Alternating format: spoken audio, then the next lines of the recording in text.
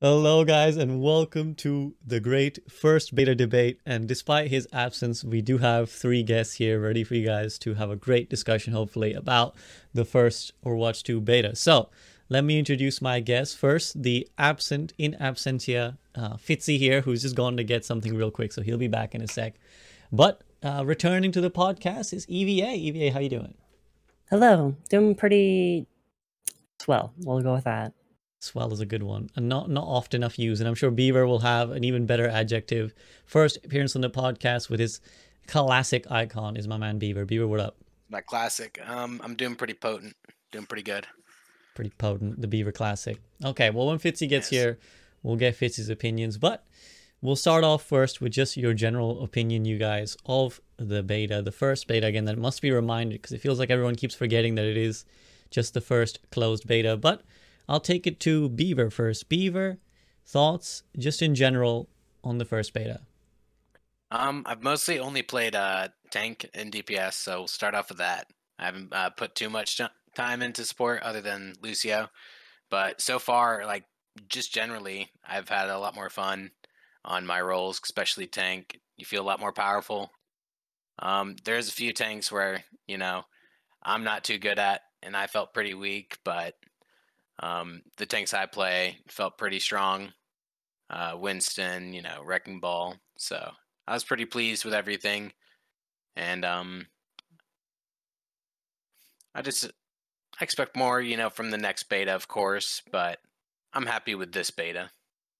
That's good. That's good. And yeah, just to summarize, Chad, we've got a tank main in Beaver, a support main in EVA, and a DPS main in Fitzy. So quite often, sometimes you say, well, you haven't got X person to represent this thing. Well, this time we've got a good spread amongst all the roles. And aha, Fitzy is indeed, as his name suggests, here. Fitzy, what up? What up? What up? Just ready to chat. Good, good, good. Awesome. So I was been asking for the general thoughts on the beta. Beaver says he's generally happy. I'll take it to EVA, give you a second to breathe, and then you give me your general thoughts. So EV, general feelings on the first beta. I have thoughts across the board. If this call happened the day before we had the patch and the week one blog, it would have been even more scathing. But the blog and the patch have definitely tempered my opinions an immense amount. I still have lots of scathing opinions, but that I'd say that this is an incredibly promising step forward. The communication, as they've promised, is kept up. I'd say the actual feeling of the beta itself, I'm going to be honest and just say it has felt shit as a support player. And that is no surprise across the board from if you've been keeping up with the sentiments across the beta. I don't know what they fucking did, but Soldier still feels like the best hero in the game. I put in like 100 hours in him in the alpha. I plan to continue to play him. But that I'd say as a whole, definitely a step forward in the right direction for Overwatch, but they're still doing as much as I can praise their communication. As always, when it comes to Overwatch 2 as a concept, they're still doing a shit job at communicating it what it is.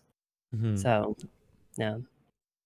So overall negative, it seems, and a couple of good touching points. It's always as with those who actually care and keep up with Sumito. I say so many scathing opinions because I care. I really do. I care an immense amount about Overwatch. So that's definitely in no doubt. Obviously on the content creator side, I always see you in the Discord, the content creator Discord, giving the devs feedback. So again, and it's always good that someone fulfills the Samito role in the podcast. So yeah, I mean, we criticize because we care is the motto behind our toxicity. So Fitzy, what about you? General feelings on the first beta? General feelings. Yeah, I mean, the good news is we have the beta, so that's pretty good. But people obviously are frustrated people to get in, but I think the queue times were taking a little bit and now they've sped up, so that's good.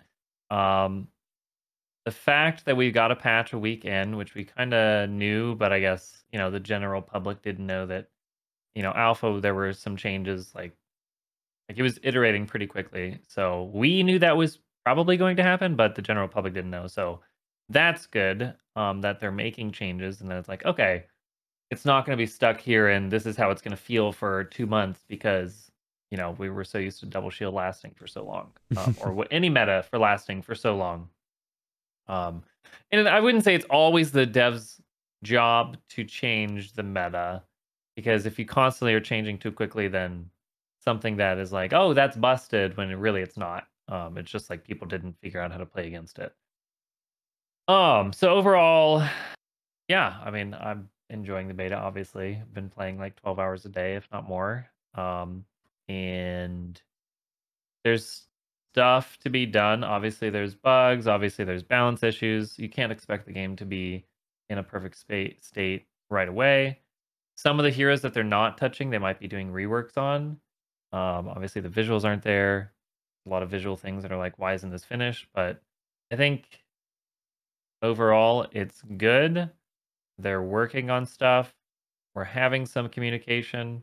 I think this week there was kind of a little lack, or like before we got the dev blog post, there was kind of like, okay, it's live now. Tell us what's going on, kind of. But if they give us the weekly thing, like we can expect, okay, they're not going to really respond for a week, but then we're going to get all of their thoughts. Then we don't have to be like, oh no, they're not paying attention. We're just so used to this. They're not talking to us at all that everyone's kind of just like continuing that, oh no, they're not going to talk to us. So if we get used to like, okay, we don't have to panic. They're going to tell us something at the end of the week, or there's just something that balance change isn't stuck for forever. And even like removing ball, there was clearly a game breaking bug and it immediately got fixed, or removed temporarily and then fixed in the span of like 2 days. So yeah, that's good. Yeah, it's unusual to be living in this world of Overwatch where stuff is addressed quickly. Mm-hmm. And for the people that are like, oh, why not put all the stuff in Overwatch 1? Because like, why not put the Zenyatta kick in Overwatch 1?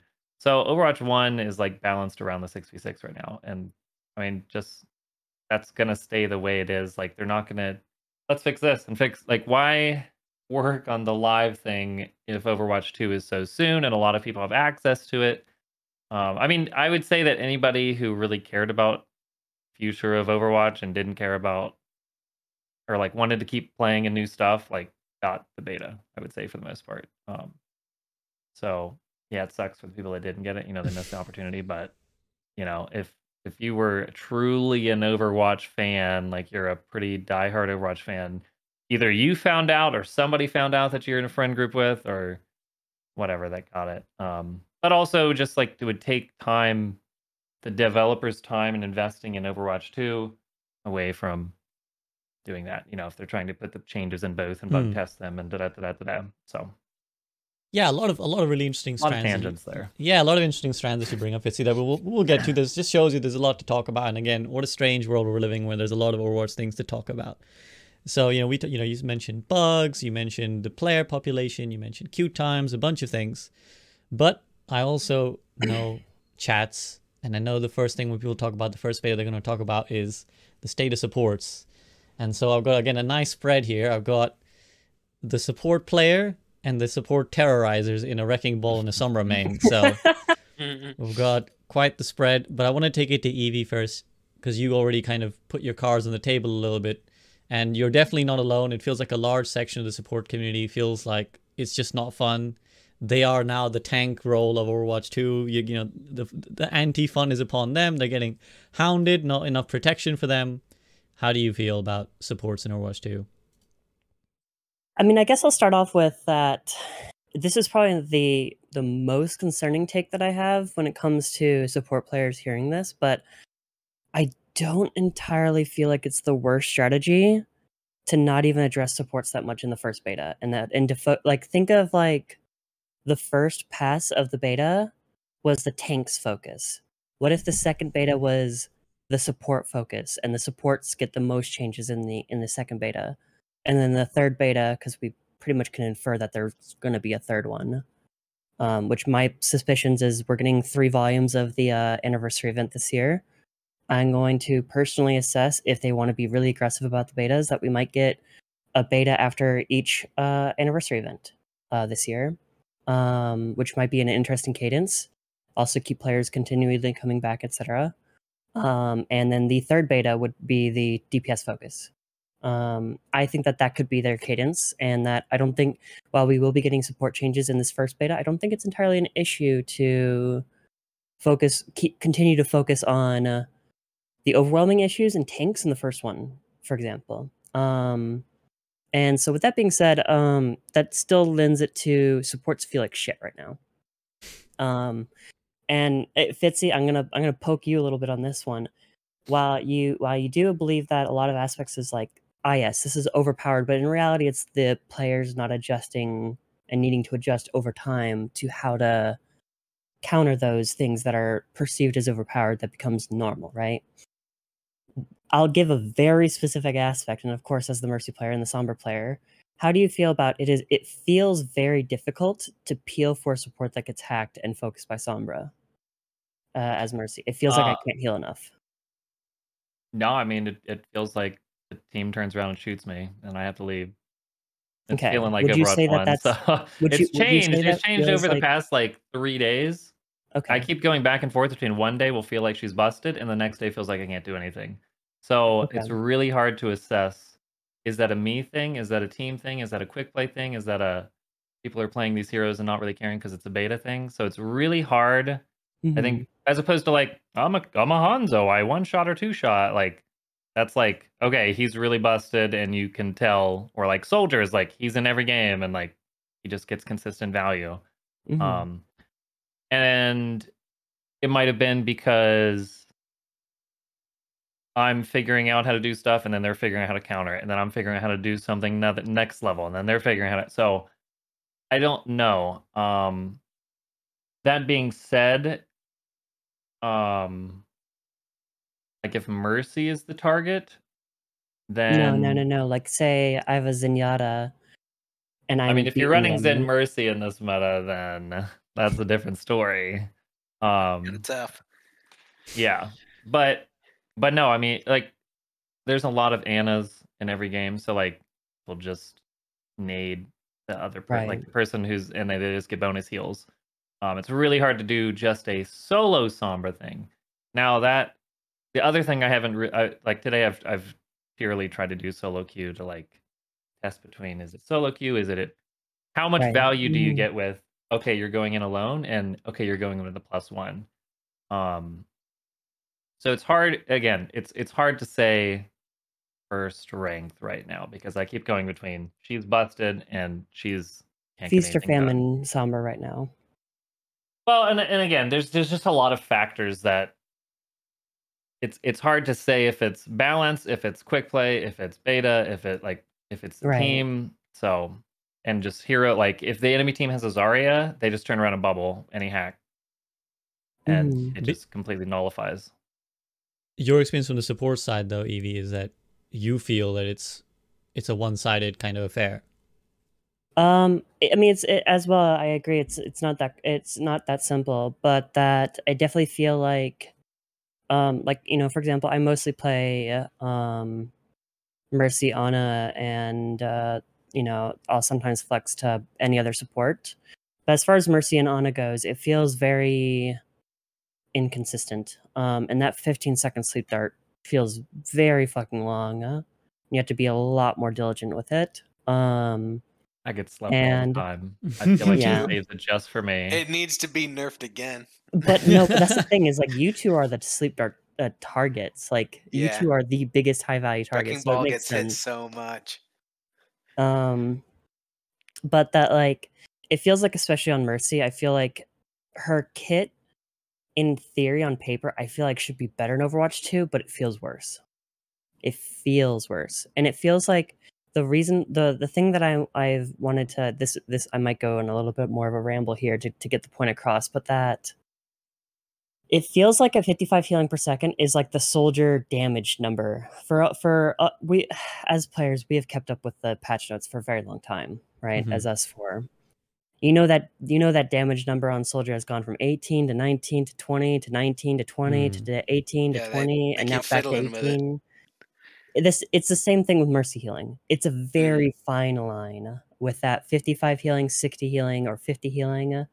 And so Makes or breaks. yeah, and it's like 60 healing, it feels too much oftentimes, whereas the person shooting who's getting healed, it feels like you just can't do anything. Or at 50 healing, it feels like you're not able to mitigate any damage as the Mercy. Or at 55, it feels like it's pretty good overall. It's definitely far better than 50, but that oftentimes it feels like I'm not able to peel properly if even a stray bullet hits somebody and they're being focused on by a single person. And then it's like if as my value as a player, if I can't add enough value to nullify one other person's value on the enemy team, then am I playing a good character? Like, I don't know if that's a good way to look at it, but if I can't add the same value as one other person on the enemy team, then it feels like I should be playing a different character, Mhm. right? And so I have a crackhead suggestion that that I want to pass by you all. Let me find it. Somebody DM'd me it recently. Yes. Yeah, so what if mercy healing, so first of all, 30 damage percentage go down to 25%, because I On the acknowledge blue that beam. that's Reasonable. really powerful. But what if the healing went from 55 healing per second to 25 percent health healing per second, except for tanks at 12.5, so half. So to give some example numbers, that would make tracer healing per second at 37.5, a 200 HP character at 50 per second, 250 HP character at 62.5 per second, 300 HP, so Bastion, 75 per second. But then because of tanks, with that scaling down of half the percentage, Zarya would be 59 per second, a 600 HP tank would be 75 per second, and a 700 HP tank is 87.5 per second. So my initial question would be then, is that not less healing for the 200 HP targets that you feel are getting killed too Yes. quickly? But that would change the focus of what Mercy does, and I think that would be okay. Because what Mercy is now, she's not a character meant to be assisting the tanks. But it feels miserable to be healing a Roadhog for 15 seconds to top him up. Mhm. That's So so long. Let me take a moment to say a comment from the chat. My eyes Yeah. are glazing over at hearing all these numbers, and I think that is something that Blizzard will not do simply because of that. I The think complexity of it. I think Yep. I was Yeah. only glazing over those numbers to give you an example of the differences. With that being said, it's basically saying it's shifting her value from being a pocket to lower HP characters to being somebody who has a lot more thought and put into, putting like healing 55 per second on a tracer is a lot more value than 55 per second on a tank, right? And it shifts her ability to feel like the value is more even across the cast.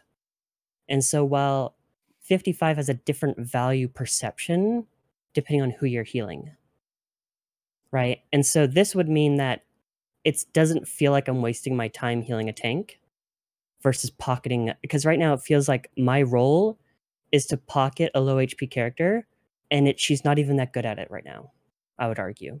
Mm-hmm. And your arguments to make Mercy better, or to scale better with like healing the tanks, so you're not It would allow her to be a much more flexible, like it would enable Mercy plus Zen or Mercy plus Brig type of comps a lot more, because she's in a because you could fill up situation. those tanks a lot faster. Yes. In a sense. Yes, and I feel like the percentage value though still makes it to where you can focus down the tank pretty easily, right? Mm-hmm. And so with that being said, that idea, I'm not saying we should go with that, but I'm saying it gives you an idea of I'm willing to perceive Mercy to shifting positions in the class. But the issue is that I have so many ideas for Blizzard when it comes to Mercy that they could do, but the issue comes down to they want to keep her as a simple hero, but I think that's what is holding her back in being a good character in Overwatch 2. Yeah.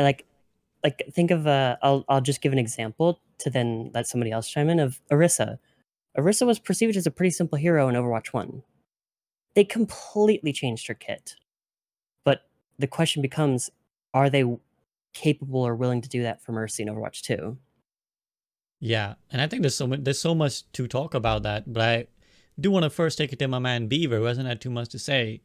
And just generally, Beaver, you can either feedback on the Mercy stuff or just your perception of how supports have felt when you're playing up against them. You said you mostly play tank and DPS. Have you felt like they're noticeably weaker in Overwatch 2 than they are in Overwatch 1? I've felt it's a lot easier to dive them as ball. Like most engages go, the opposing tank, he's either with his team or he's diving in, and I go into their backline, and I'm just onto their supports, and it's to chime in on what EVA said, like maybe a Mercy Zen comp. It's just you just kill the Mercy or Zen, and it's pretty simple as a tank. It's like a killing support simulator for me, at least Wrecking Ball.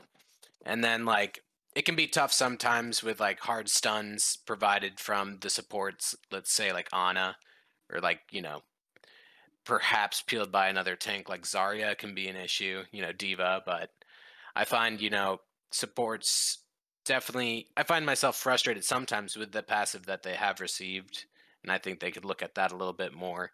And I've seen a lot Do of you think takes the on 1 second Twitter. is too fast? I think it is. I think it's a bit too fast.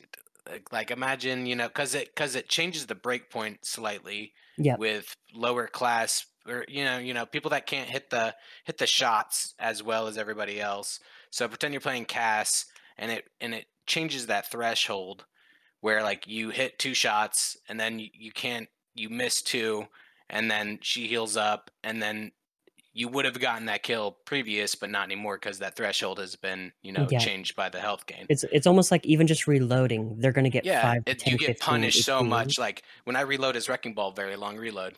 It's hard to get in, Yep, Yeah. exactly. I have thoughts on that. There But needs to be definitely some changes towards that.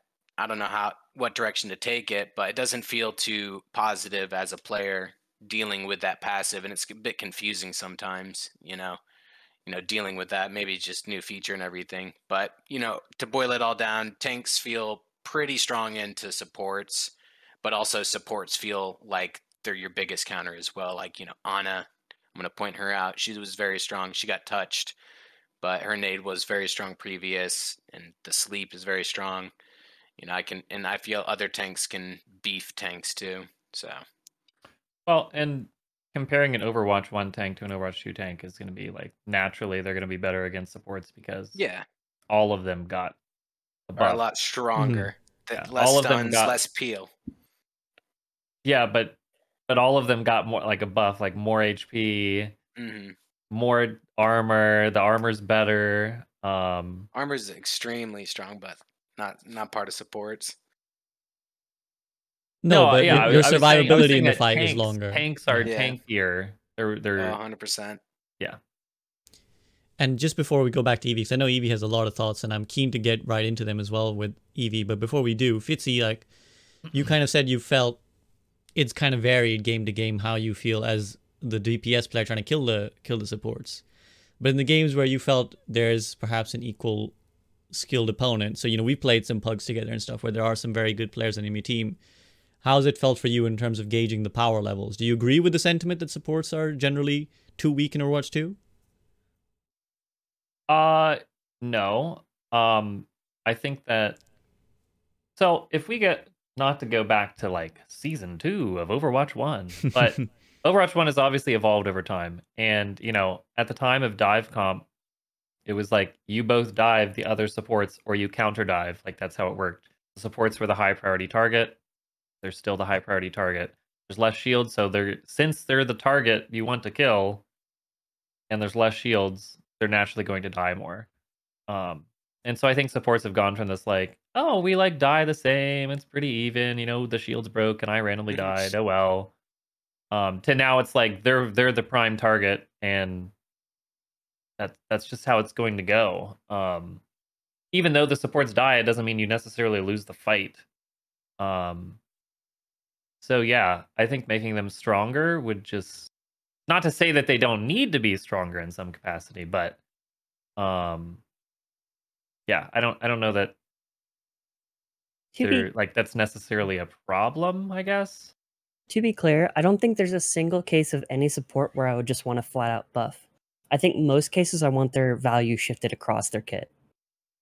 So yeah, I mean, let's quickly get into that because again, I have so many follow-up questions for all of you. But let's quickly get into that, Evie, where you kind of, because what you're suggesting with Mercy, I mean, Mercy and just all the Overwatch characters, such a big rework has huge ramifications that we can't really objectively be like that. This is what it would do without also having some playtest experience. But what's interesting about your suggestion is that it changes the emphasis of what kind of hero Mercy is, from being someone who is more effective pocketing the smaller HP targets to now being someone who's flexible across the board, in many ways very useful as a single target tank healer in a one tank world. So is that the kind of thing that you want to see in support? Like, do you feel the support role needs a shift in emphasis in Overwatch 2 to kind of come into line with it, the way tanks often have done, or what is your general feeling? I feel like synergies in general could be considered, but obviously you can't really consider a synergy on a character and then just think of every single hero across the cast, right? Which is why I think the percentage thing makes it very interesting, because there is so many different HPs in the game right now. I mean, Zenyatta just went 225, which is wild to think about considering he launched at 150, which I think is one of the strongest examples in the game of the game has just shifted so much. You know, he was 150 for years before release, you know, like before release and shortly after. Like, he was 150 for a very long time, and that was considered effectively fine. And now we're at the point where he's seen as needing 225, which just emphasizes the lack of barriers versus being the dive target versus peeling, etc. And I would say I'm gonna poke on that aspect of Mercy's not a main heal. Why not? Like, why can't she be, right? It's almost like am I stuck in the season 2? Am I the problem? Because Mercy used to be considered a main heal, right? You know, at launch she was the only main heal. Like a pocket. Yeah, and I don't think being a pocket enabler is healthy for the game. I don't think it's healthy for the game, and I don't think it's healthy for Mercy. I don't like going personally against very pocketed, DPS players. Oh yeah, it's miserable. It's miserable for everybody on the enemy team to play against a Mercy that's being pocket mindset, which frankly even when I want to pocket a duo hard, I don't, because I know the value on. I'd argue this is something that I think many Mercies don't think about, is like the mindset oftentimes shouldn't be enable the carry. The mindset oftentimes is find the weakest link on your team and make sure that they're not the weakest link anymore. Prop them up. Yeah. And it's like that kind of mindset I feel like is missing, and I feel like her kit has a potential to enable more play styles like that isn't really feeling possible in Overwatch 2. But I think the broader point of, I think supports in general have, like Baptiste as an example, is he was designed to be like that AoE character, which was good when you wanted to play like comps that are more grouped up. But simply having that one less character and so many different fights are so much more often. Your tank is fucking out there while you have like 3 people in the back and 1 person flanking. That drastically reduces the value of Baptiste, right? Of that AoE healing. And that's an example of like, all right, does he need a slightly shift up? He gets a bonus heal for direct hits. Should they take away direct hits and make it more as long as you hit the AoE at all? Now that they put more value into the direct hit because they wanted to take away the AoE value because it was so strong, right? Like, do we need to reassess that? That kind of like reevaluating past decisions is a huge focus on like things I want to suggest. And like, I'll finish up by saying, you 3 have seen the amount that I posted in the creator Discord. You might have seen a gigantic patch list suggestion that I gave of just reevaluating past decisions. Because think of all the changes in Overwatch 1 that now just would not make sense if they were made in Overwatch 2. The simplest example being, should Zarya Bubble negate knockback now? She's a tank. She should be able to support her team and like utilize her bubble to negate knockback, but yet she can't because they took that away like 4 years ago, right? That's just a single example of, that's a change that I feel like would make obvious sense in Overwatch 2, but made sense at the time for Overwatch 1. Well, Right. and they've done that with the most recent ball change, right? Exactly. I walked which, back on that one. which I God think bless. the most recent balance patch is the most promising balance patch I've ever seen in Overwatch history. Whoever that surely was not just Jeff Goodman on that patch. Like I respect Jeff Goodman, but clearly it was not just him. This patch was so Got some fresh creative. minds on it. Exactly. So creative, touched on so many different aspects.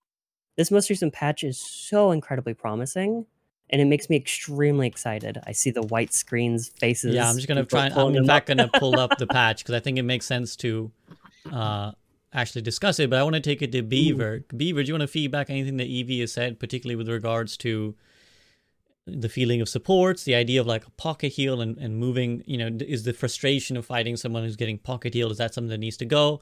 And more generally, the idea of reevaluating things that we've done in the past. Because I think that's one thing I've certainly been critical of the devs of in the past, is that they tend to not revert things that they've done at a point in time. Like in the past, if they make a change and then the community's like, this is a bad change, rather than usually just dial it back, they try to go a third thing, and then they change a third thing, and it creates this they cascading feel like effect. They always have to add something to it. Mm-hmm. So how do you feel about this idea? How I felt about it. Like, where why don't they feel like they can ever walk back on things, like EVA said, where, you know, they did with this ball change, and that's been one of my favorite changes, you know, to the patch so far, you know, because old ball just felt really nice with how far he knocked back things and how it should be, and then they nerfed him. But I want to see definitely more changes like that, to like the Mercy Pocket thing, or how it would change.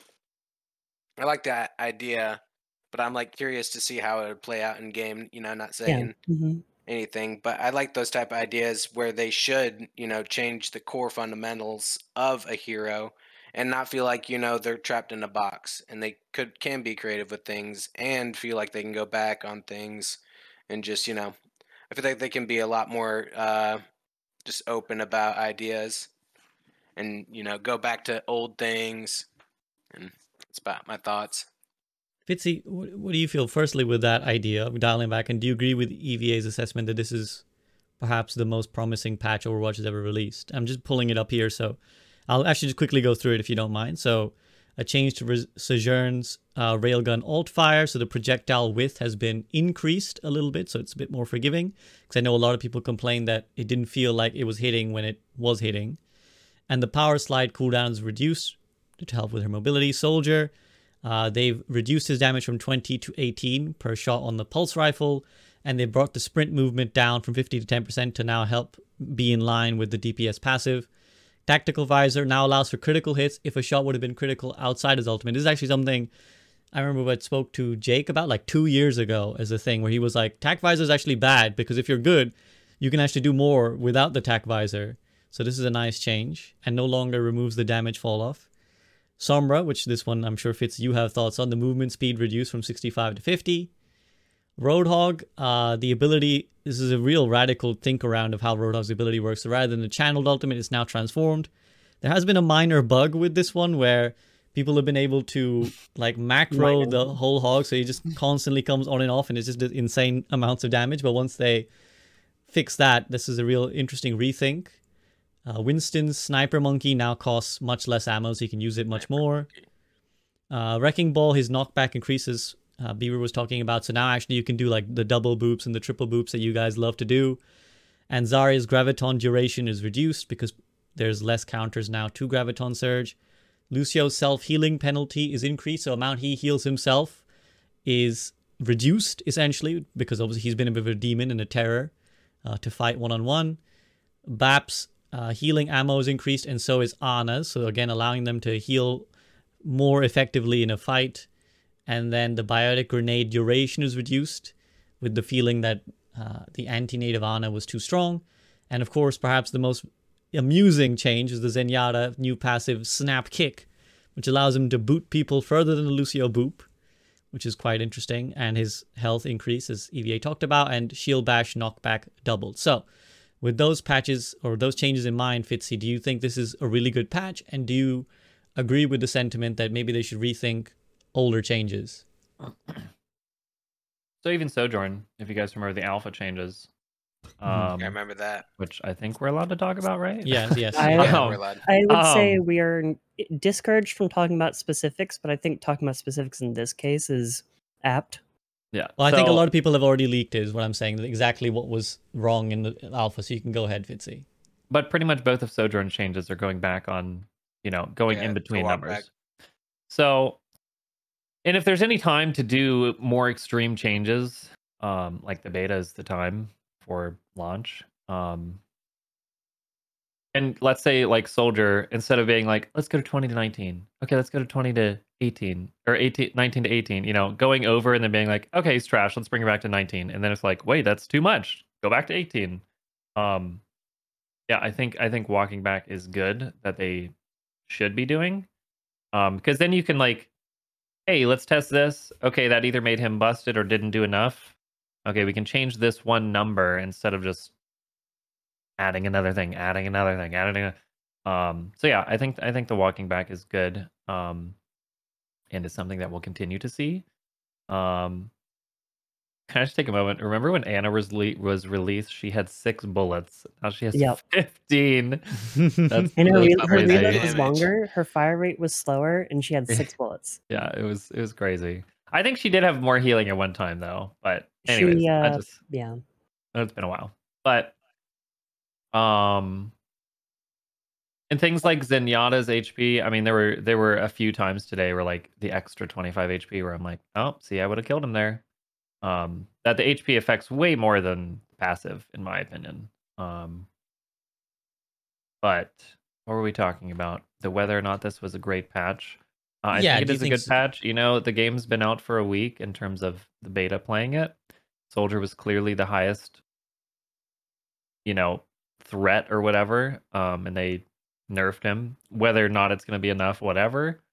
But obviously the game has changed a lot, and even the damage walk back, going from 20 to 18, like you guys have said earlier, going from 20 to 18 to 19 to 18 to whatever, it's changed so much, and that's due to the meta and big changes in the meta. And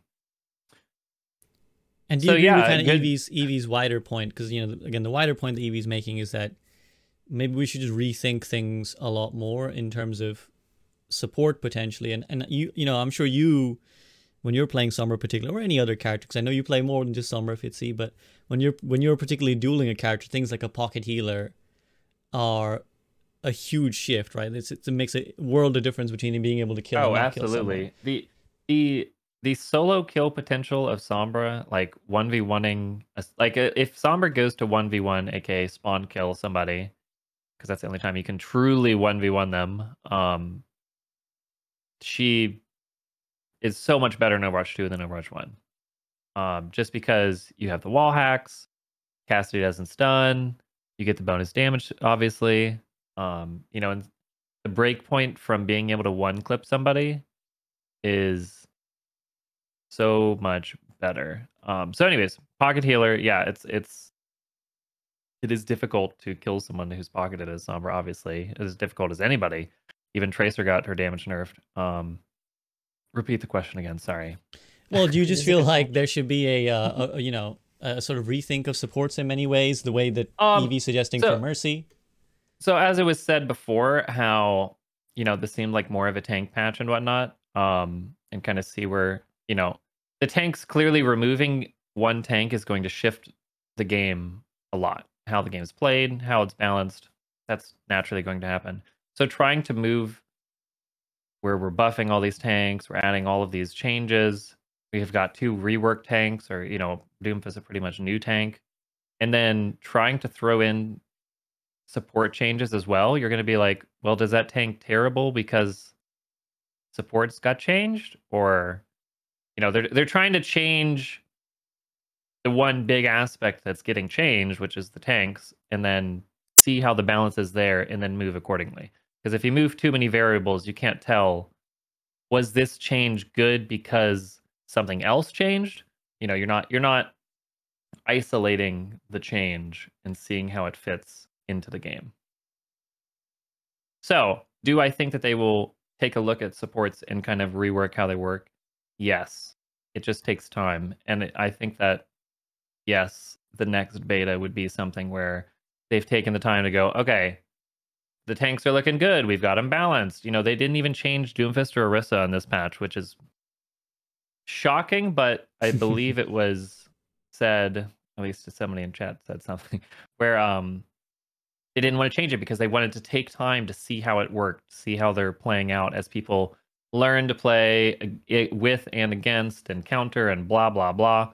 They give it time to adjust, but they gave that information. You know, they're not just like, we think Orisa's in a great spot. They're like, hey, we're not touching that because we just want to see how it plays out. So just give us some time. We're watching it. We're watching. We're paying attention. We're not just ignoring it.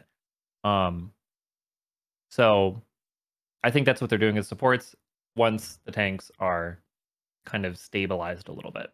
Mm-hmm.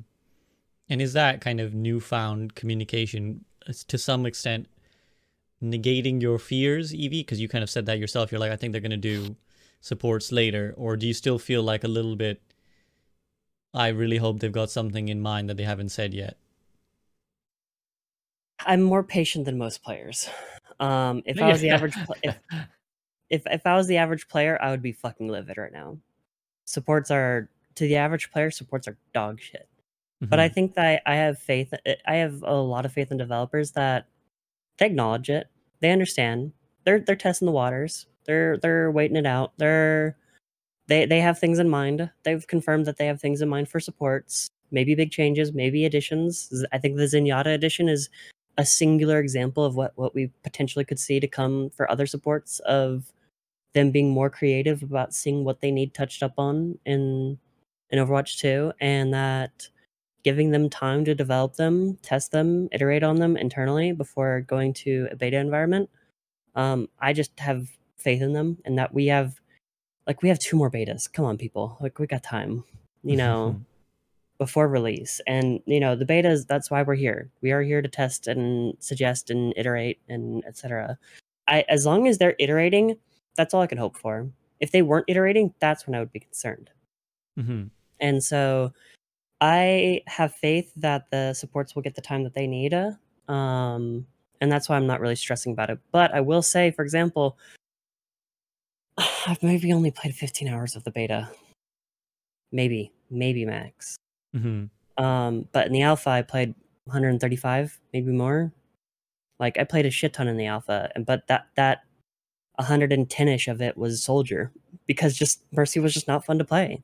Mm-hmm. And then that didn't help that on the alpha launch, Mercy was just super fucking bugged for 3 days. Which, for those who don't, didn't even work. Yeah, for those who don't know, the chain beams just didn't work, which is like the point of her ult.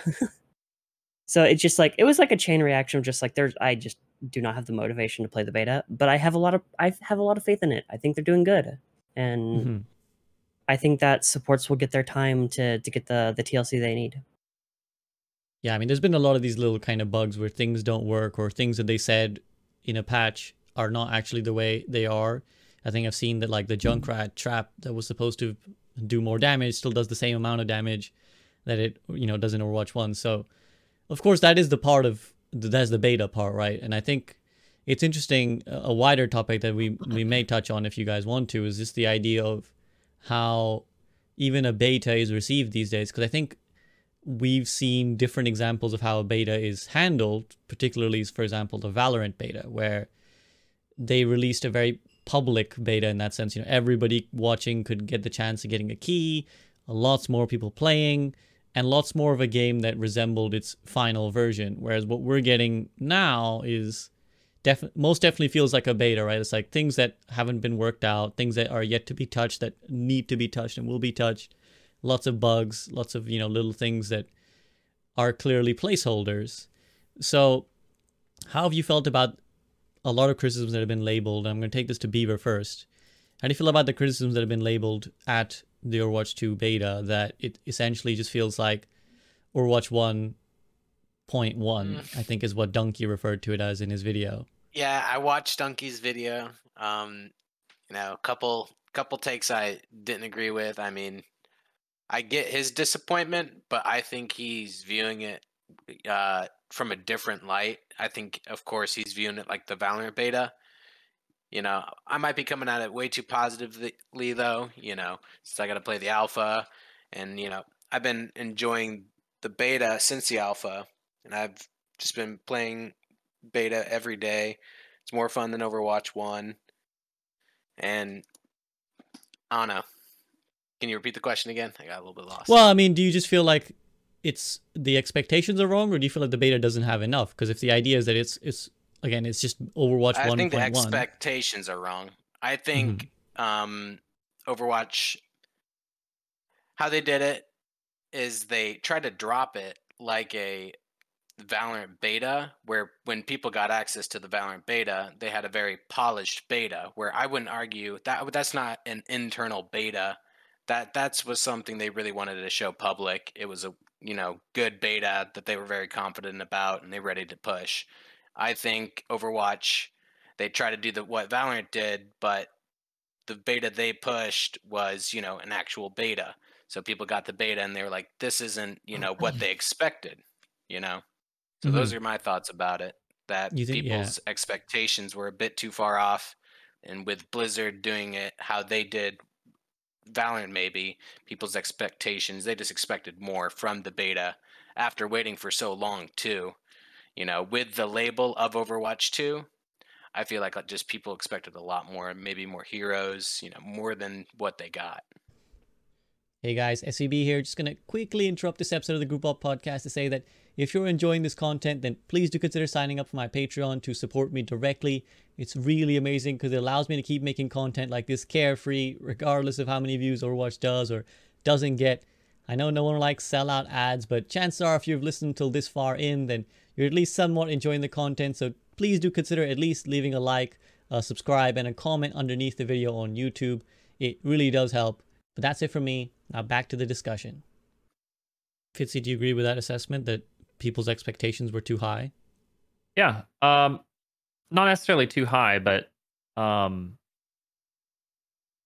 yeah, the definition of beta in today's gaming world is just far different than it was, 10 years ago.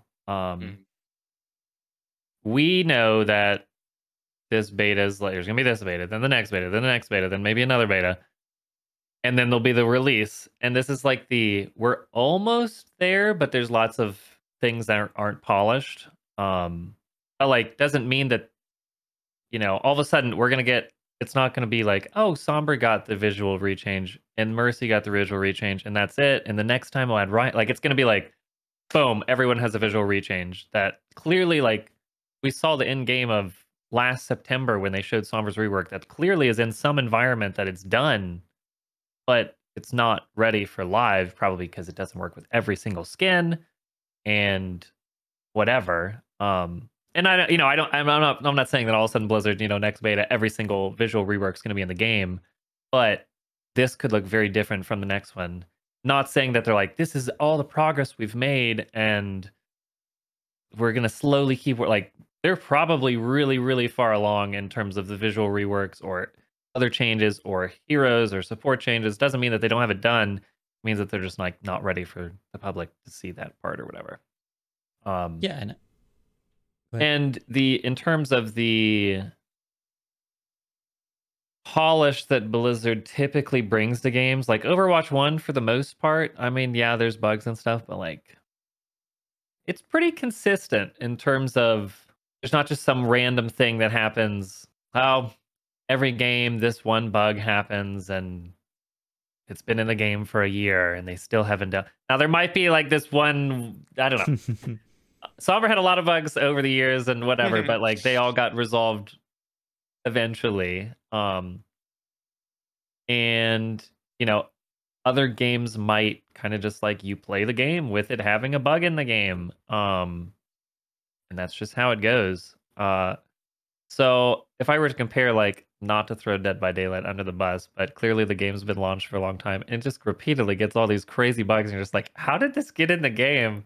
And what, it's just your playing experience varies so much as opposed to Overwatch 1, what you're getting into. The bugs that show up are pretty minimal, because it's a very polished game and they both got released about the same time. So that being said, Blizzard's beta is like, hey, there's bugs, but it will be done. Like that will all get resolved for the most part into a finished product of what is considered live. As opposed to, and I don't know, I have not played Valorant enough to know whether or not bugs are in the game or whatever. But yeah, their beta was probably like, hey, we've done pretty much most of the testing, but we want, you know, if they even if Here's our new that game. even if Valorant had like 100 testers to test all of but they're not going to find everything. There's just the capacity between 100 testers and 1,000,000 testers is just like, even when they're not trying, they're going to find stuff that like, oh, I never would have tried to do that. And the same thing with Blizzard, where, you know, clearly players are going to min max stuff, and when you're trying to go as fast as you can, there's going to be bugs that like Roadhog, you can put in a macro and shoot like they didn't test that. That's just something that like they put in the change. This is the change we want. We kind of tested it, but we had a week turnaround. They can't test it that fast. It's just, you're gonna miss stuff. Well, even for example, the recent discovery that someone made in Overwatch 1, that the Mercy, you could, what was that motor wheel that you could have to the beam so that you could flick between, like that's like 6 years in, someone was like, yeah, I can do this. So there will always be bugs, to your point, Fitzy, but I guess the idea is that not even a bug, and it wasn't fully effective, and like people overblew it, and like well, idea being that people can find weird little kinks here or there, but the idea, at least what Fitzy, I think you're saying, is that Overwatch has been pretty quick to deal with them. My major point was that a beta for Blizzard is very different from a beta for another game. Yeah. Mm-hmm. Blizzard, this is not close to the finished product. Whereas Valorant was very close to the finished product.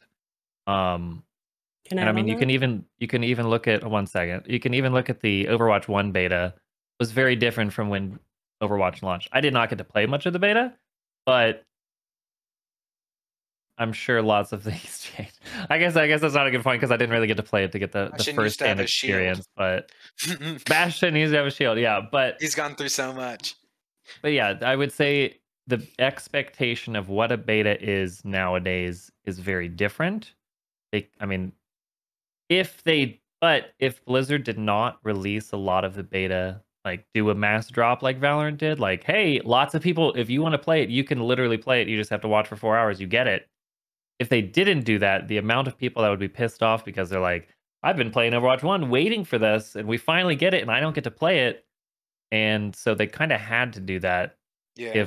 And the same thing, like if it was like, oh, it's just streamers and da-da-da, and it's like, wow, this is bullshit. So they were kind of cornered into like, hey, we want to get stuff out there so you guys have it. It's not done. But people were like, this isn't done. There's nothing new. And it's like, yeah, that's what we said.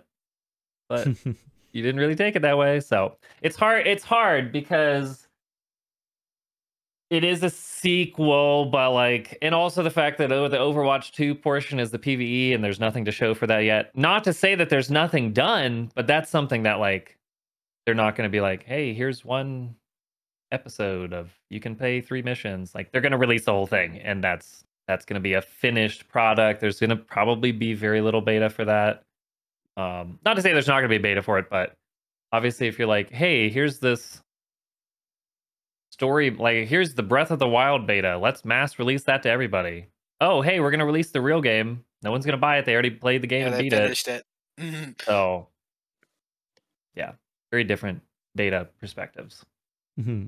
And I want to take this to Evie because I think it was a point that Evie alluded to earlier, and Beaver spoke about the general public. Their expectations were different. They were a little bit warped.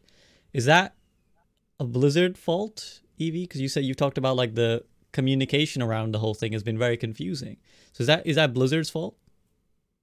I think the biggest issue in all of this is that, and you can pay attention to the breadcrumbs of phrasings, it's pretty clear that Blizzard didn't know what Overwatch 2 was from a marketing standpoint until like December of last year. You can tell they hadn't finalized things since December.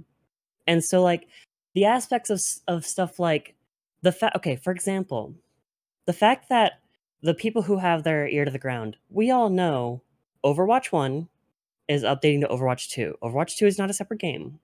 You know, we all know Overwatch 1 going to go poof. You will not be able to play Overwatch 1 anymore. We've known that since late 2019. But Blizzard is reluctant to even mention that. Ever. And by reluctant, I mean they haven't mentioned it since. But yet that's such a pivotal... Like, do you think the criticism... I have so much to say, but I want to open it for this specific question. Do you think this criticism of the Overwatch 2 beta would be even remotely the same if they just made it very clear that, yo, y'all are getting this for free? Literally every single person playing it means you own a copy and you're getting it for free. I think the problem with them saying that is the fact that we were like, well, why don't we have it now? Absolutely. Why have we not had changes this whole time? And that's why they're not saying it. Which is, you know, like they're but they got to be honest. They're going to have to say it eventually. And they want to say it when they're like, here it is. When they have like the game ready and they're like, oh, sorry about all that stuff though. But here's an awesome product. And that's just like the unfortunateness with both management and COVID of like, COVID. Overwatch 2 probably would have been out in totality like 6 months ago, if not for both of those. Mm-hmm. They've wasted months of dev time because of poor management. They've probably lost 6+ months of dev time because of COVID. Like they lost so, and then also the thing that's not being spoken about as enough either is just because of, I want to say drama, but it's not drama. It is like serious corporate issues. Because of the surrounding of that, Blizzard is bleeding employees constantly. And so people that were already in charge of certain things, a new person is brought on, has to learn the ins and outs, and then they can start getting into the flow of actually doing things. Mm-hmm. That all of those things added up, we would have had the game in totality 6 months ago, in my opinion. And go ahead, Evie. Finish your point.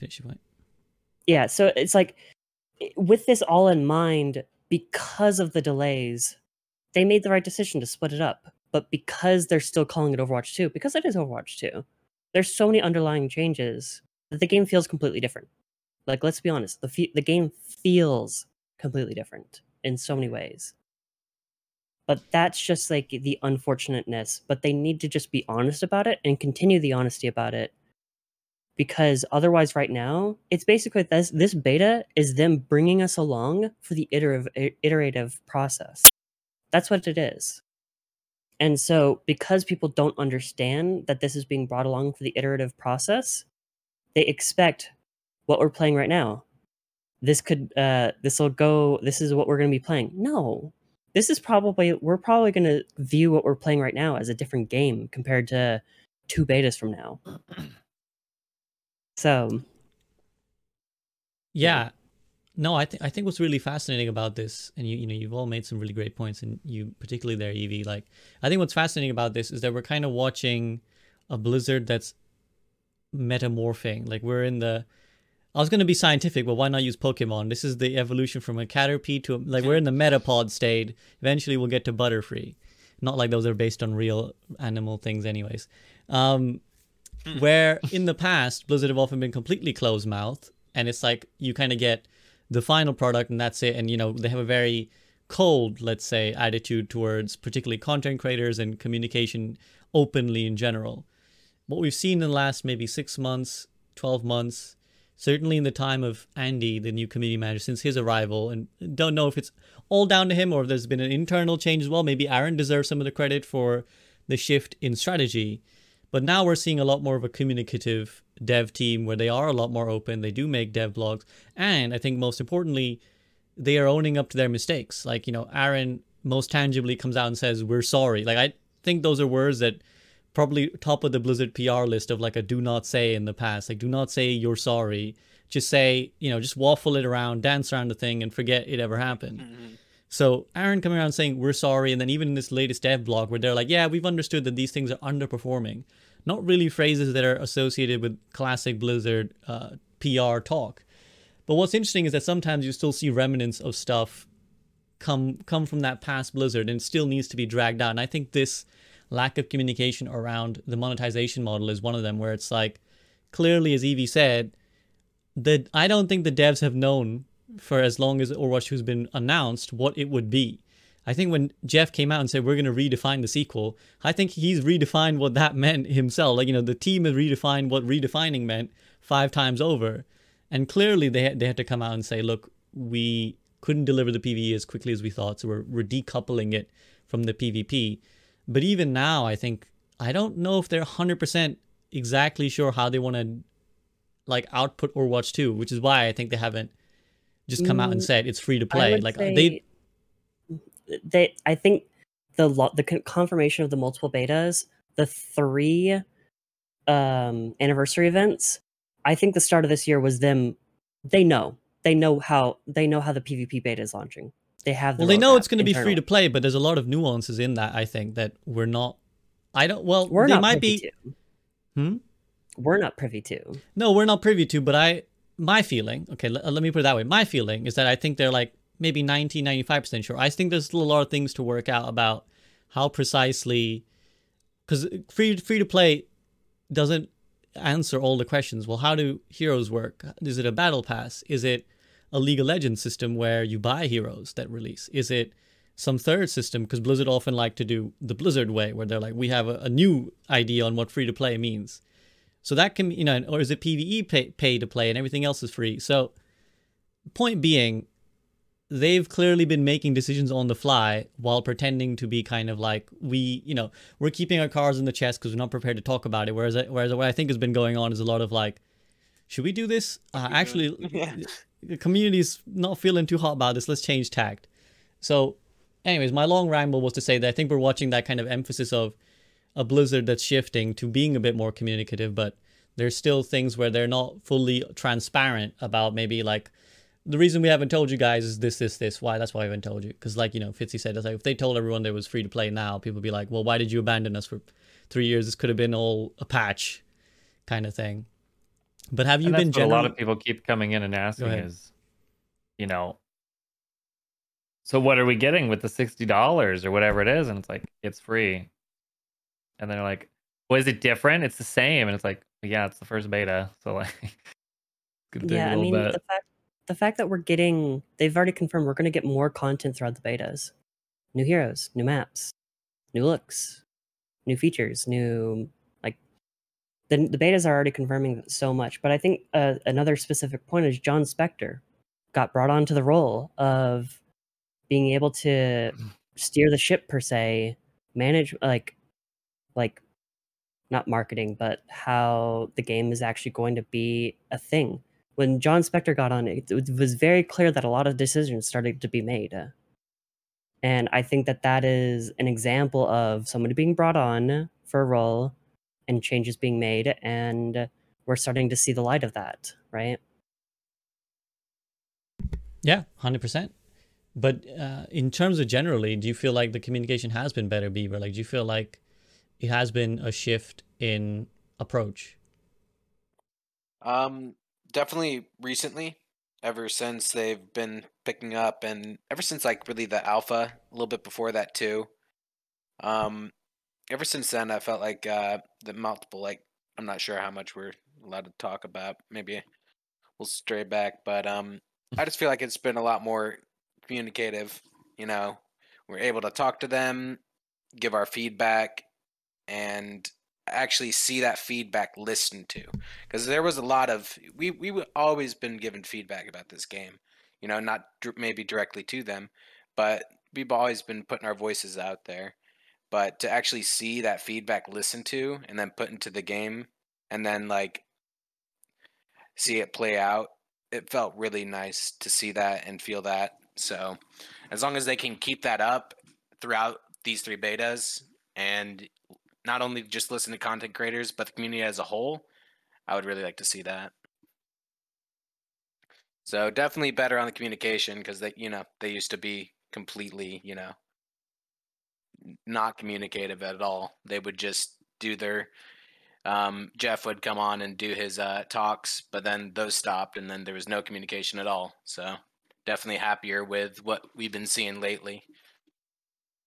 And Fitzy, is there any area where you still feel like you want answers? Where you're like, I wish they would kind of open up about this? I mean, I think they're being very careful of what they're saying, but they're saying stuff, and so it's just a matter of time. We're in like, I mean, not okay. Let's go back to like October. I was like, okay, I put out a video that was like, here's why I'm not playing Overwatch, because I wasn't playing since like last June or so, and it was just like, I know Overwatch 2 is coming. We think I was like, it's probably going to be a beta in February. If they're playing Overwatch League, is going to be playing on Overwatch 2, because I think at that point we had known, or we were told or whatever. They didn't really say anything. They weren't like, hey guys, there's going to be a beta. Like, I was just like, I'm going to wait. So I think we're still in that kind of wait. You know what? We have new stuff. We have a new hero. We have balance patches. I'm content with waiting. Obviously, the general public is not, but they can't really get anything done that's gonna, like, if Blizzard is saying like, hey guys, it's gonna be free to play, that's not gonna make people play Overwatch right now. So it doesn't matter. Like, them saying it at this point isn't going to really affect people's decision on whether or not to play the game or watch the game. Just them bringing content, them bringing what they're going to do, and then saying it is going to do that. So is there anything they're hiding? No, that I really am like trying to drag out. No, it's just waiting for them to be ready to talk about it, I guess. What about you, Evie? Is there areas where you wish they would kind of answer your questions? I mean, yeah, of course, but it's kind of like expectations versus reality thing. Like, I think the level of answers that I want is more of like if I truly got the level of answers that I wanted, I'd borderline be a developer. Like, I'd have to be that level. But as far as the average player, yeah, they're giving us plenty. Like, that blog post covered an immense amount of things that, almost every single sentence had something new. Almost every single sentence covered something that we wanted covered. Like, that blog post was incredible from the average player perspective. Well, not the average player perspective, people paying attention, For the people paying attention, that blog post was a gold mine of information. And I think that level of communication is adequate. I think that's perfect. Me as an individual, of course, I always want to know more. I always want to ask questions. I always want to know the iterative process. And I think Megan and Jody have done a good job of that. The patch notes. It seems like Jody wants to get more developer insight on each change, making sure that the developer insight on why each change is being made. Because before, it felt sporadic whether or not we got a dev note on a change, right? We didn't always get a dev note on the methodology, and you left it up to the player base of being like, why did Blizzard do this?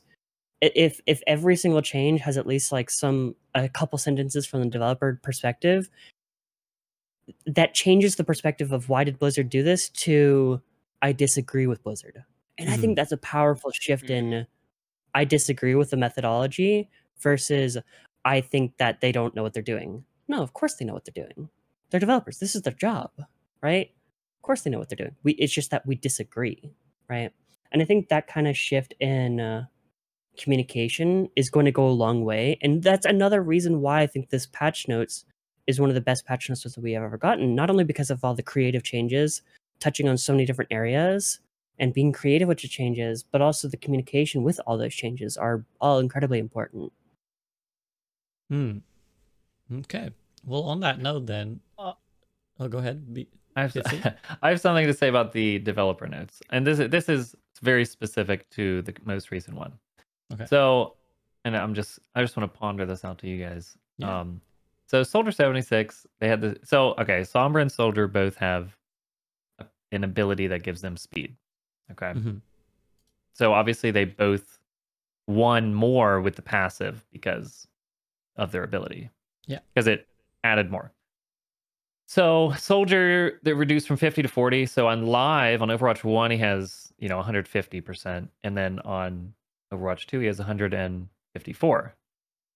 So they nerfed it from like 160, whatever it was, to 154. So it's still a net buff. As opposed to Sombra, she had 165, or on live she has 165, and now on Overwatch 2 she has 165. Now the notes for the soldier was soldier's always been let's see. I believe he was overtuned. He was extremely mobile with the new passive. We brought the sprint down with the new passive in mind. Mm-hmm.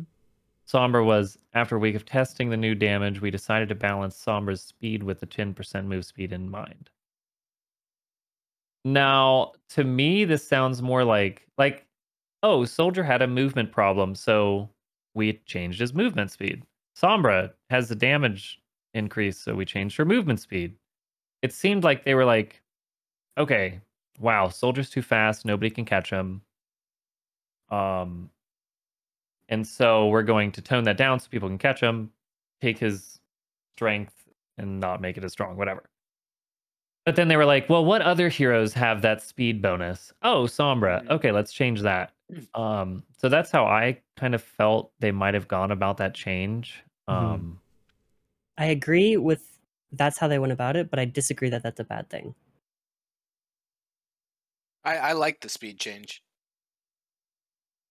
Fitzy's like, where are my Sombra players? Yeah.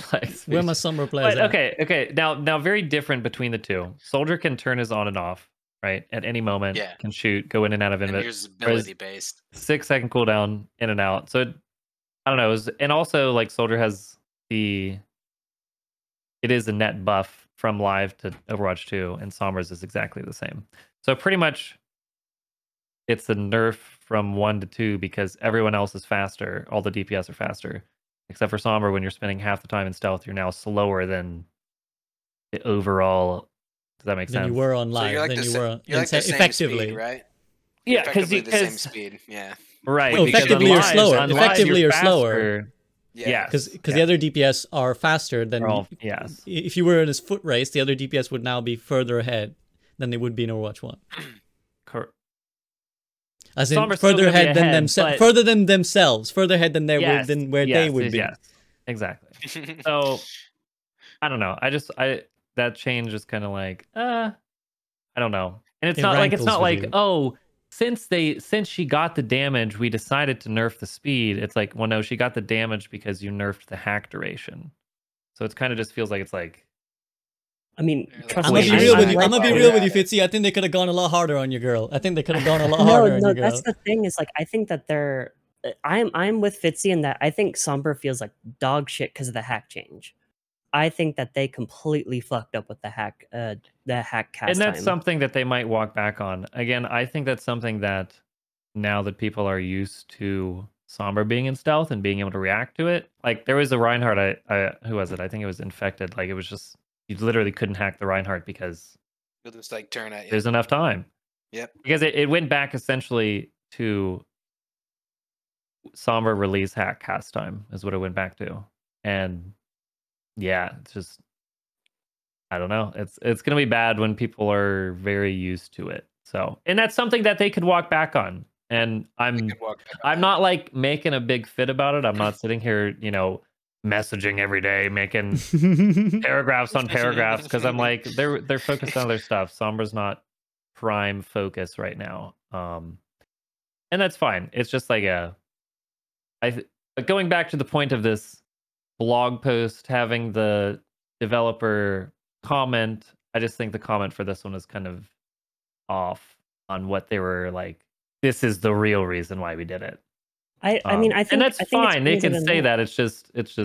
I was curious on your guys' thoughts on that. So, yeah, I think they could definitely. It's another thing where I feel like they could evolve a little bit. I remember literally the day before or something, we got our first Overwatch 2 like patch notes with developer comments. I shared like a Valorant patch notes because Valorant recently had a substantial patch where they, rethought one of their key characters, Jett. For anyone who's unfamiliar with the game, like Jett essentially is kind of like the Tracer of Valorant. Not only is she the box art kind of gal, but also like this staple character has been in the game a lot. And they had this very lengthy blog post where they kind of talk about, actually Jett is kind of breaking the fundamentals of our game. She has this ability essentially to simplify TLDR. She has this ability she used to have this ability where she could dash in any direction, which is to push of a button.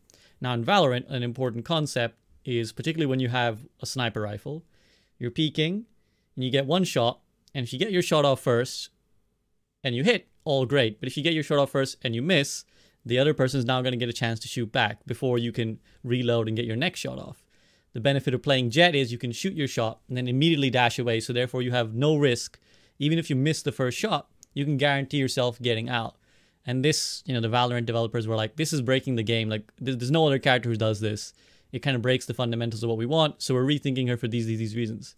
So I remember sharing that article and being like, wow, this is incredible, like, dev communication to be like, we assessed our game, this was a big mistake, this was breaking our game, so for these reasons we change it like this. And again, to summarize the story, they've now changed it so she has to activate her dash first and then click it to actually use it. So she activates like a cast time thing. So now, if she's going to go for that sniper peek, she can only do that once. Like she has to click the button, then for 5 seconds she can dash, and once that 5 seconds goes, her dash is now gone. So I think there's more they could do, basically, to address your point, Fitzy. I feel like this is a good step. I'm not sure this is on par. Not that they have to actively compete with Valorant or any other game in all the time, but I think that a more in-depth, like, I think what people are looking for as well is the idea that the devs are not clueless, because I think that, unfortunately, that has been the perception of the community for a while now, that the Overwatch developers are clueless, and I feel like they need, unlike a different game, they need to kind of shake that image, whereas other games maybe have benefits of the doubt. The Overwatch developers are not going to get any benefit of doubt, so I think they need to kind of maybe work a little bit harder to get these to be as detailed and nuanced and high-tier referencing as possible. Beaver? I agree. A man, a few words. I agree. Yeah. Well, and I think the general public doesn't necessarily need all of the details. Like obviously, I'm like, why did this change happen? Give me the data. If I get it, whatever. But well, why not is what I would say, because it's not like the general public reads the. Most of the people who are playing aren't going to probably even read the patch notes. Oh no! Like, the people reading the patch notes already. The people reading the patch notes, I feel like, already are invested. Like the people who are like 18 to 20 or like 20 to 18, like that's already a barrier of people who actually care enough to understand what that means, IMO. So I feel like if you're going to put out patch notes like this, then you may as well elaborate, personally. I think it also the turnaround in a week, though, not to say that, that, which I was impressed with. But trying to put out like, okay, let's say we got these balance patch notes. Are they already working on the next balance patch notes? Do they already have some ideas of like, by next Tuesday, are they thinking like, all right, we're about to push these on Thursday, so we need another novel for every balance change and why you did it. So it's the beta, and there's going to be stuff that changes, but no, for sure, it can't be a paragraph for every single change, especially when it's just like, I don't know, guys, Sombra moves fast. We made her go less zoom. All right, okay, move on. But yeah, I think it's definitely a step in the right direction. Evie, you had something to say. I mean, I have a lot to say always. One, I posted the picture for the reference of the Mercy healing, if anybody was curious. Mm-hmm. And two, those are my thoughts at minimum for Sombra. I have so many thoughts on Sombra, but that's like my minimum. Yeah, it's. I mean, I could have thoughts about all of it as well. It's something that the devs aren't focused on right now. I don't think that Sombra is going to be a prime focus right now because it's on the tanks right now and stuff that's oppressive. So it's just, we could talk about it all day with the devs, but they're just going to be like, yeah, okay, that's great. Yeah. Well, yeah, and I think we could kind of go back and forth all day because, four of us are quite invested in the game. We could go back and forth all day about every individual hero's balance tweaks here or there. And I'm sure we could talk for hours about like, oh, well, if you did this, it would do that. But I think the bigger picture is that, they're listening, they're communicating, they're changing stuff. And I think that's kind of the major takeaway for a beta anyways. It's like stuff is being changed. Stuff is in flux. Mm-hmm. We can kind of, if it was 2 years and no patch, then we could be like, what the hell? Why haven't they changed this? But I think what's more important I wasn't expecting a patch. No. We saw it in the alpha. I was like, all right, we just got a week or two, and they're gonna be here. What I wanted to take it to, sorry to interrupt you guys. What I wanted to take it to is just to say, this is our sort of high level talk, but how's your perception been of how the general public has received it? And I think, maybe we can talk as well about the whole beta drop, 1.5 million viewers to now, back into normal land. La La Land is firmly in the rearview mirror. So how have you kind of felt like the general public have received it? And do you have any thoughts on that whole viewership discrepancy and whether that speaks to anything bigger? I'll take it to Beaver first. Go